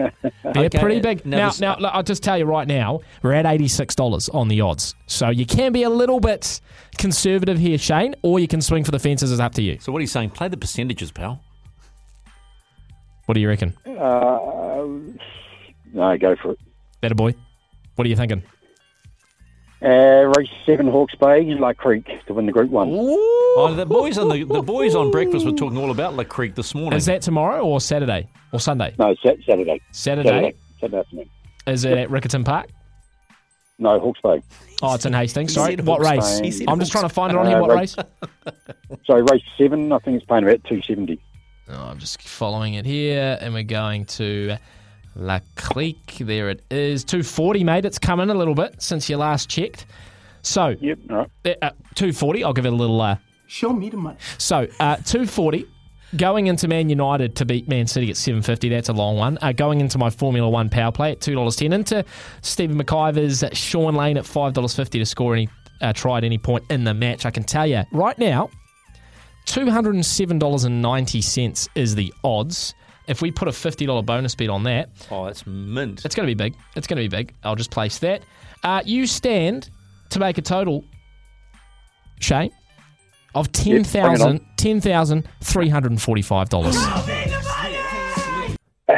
Bring it on. That's a lot of money. That is a lot of money. That's good money. I'd expect... And if you win it, beer's all on you. Well, I was going to say, if he wins it, don't be afraid to slip a couple $100 our way. You know what I mean? It's 10K. It's 10K. Why not? You could do it a couple with greenbacks. Oh, I'm a bit nervous. I'm a bit nervous about that Man U. Do you know what's going to happen, eh? What? They'll all come in except for Sean Lane scoring a try. Oh, right. And we won't be able to hold you to account on Monday. Once again, the fill-in guy gets the rap. All right, Shane, thanks very much for showing us the money, man. Good luck. Yeah, cheers, guys.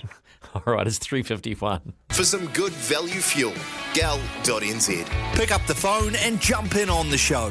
This is Afternoons with Staffy on SENZ. 3:56 with Stephen McIver. Staffy will be back tomorrow from midday here on SENZ around Australia and New Zealand on the SEN or SENZ app. Coming your way in the run home, Nathan Hindmarsh, of course, been in a grand final, 2009, didn't win. So I'm sure the run home team would like to remind him of that. That'll be a tough one. Was he in the 2009? No, 2009. But was he in the 2001 as well? The one against the Knights? Or was that 04? I think it was 01. I think he's been in two. I think Heine and never won one. Never won one, which he is constantly reminded by Brian Fletcher. So which is a tough one. Hey, you know what we didn't talk about today? Yeah. And we should have tried to at some stage was the whole Roger Tuivasa-Sheck thing. So on the breakdown on Sky, apparently Sir JK, mentions the whisperers that the Roosters have put a contract on his table. On the table, said, come on back, mate, because you've only had 2 tests, you're not starting. And with all that cap space the Roosters have, of course.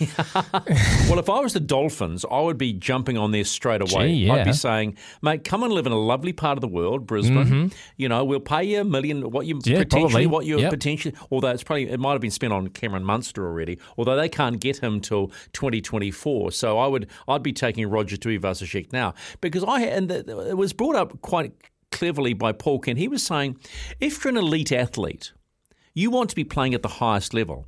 Now, Roger Tuivasa-Sheck is 29, mind you, so is James Tedesco. But time it starts to be running out soon, right?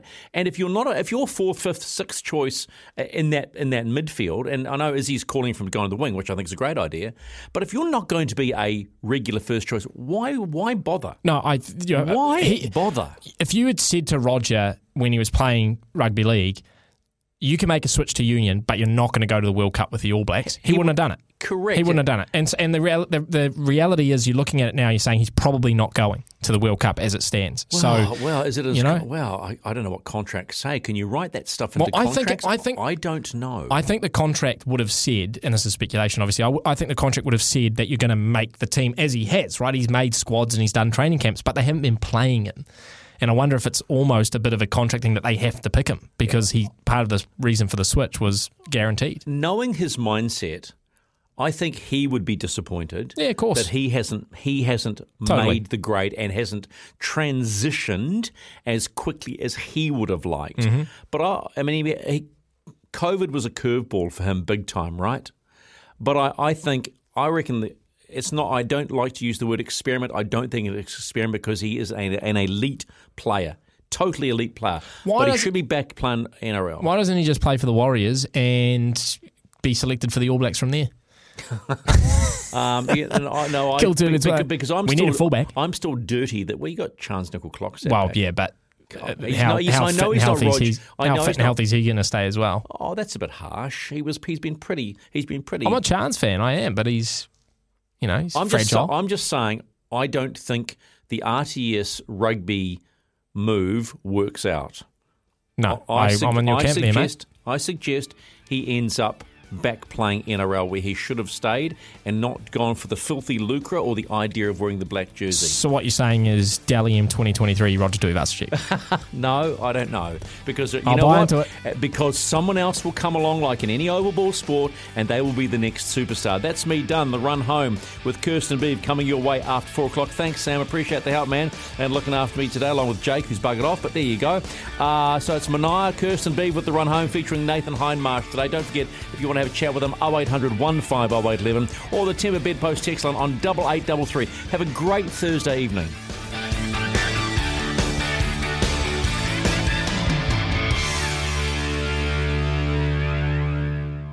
When making the double chicken deluxe at Macca's, we wanted to improve on the perfect combo of tender Aussie chicken with cheese, tomato and aioli. So, we doubled it. Chicken and Macca's, together and loving it. Ba-da-ba-ba-ba. Available after 10:30 a.m. for a limited time only.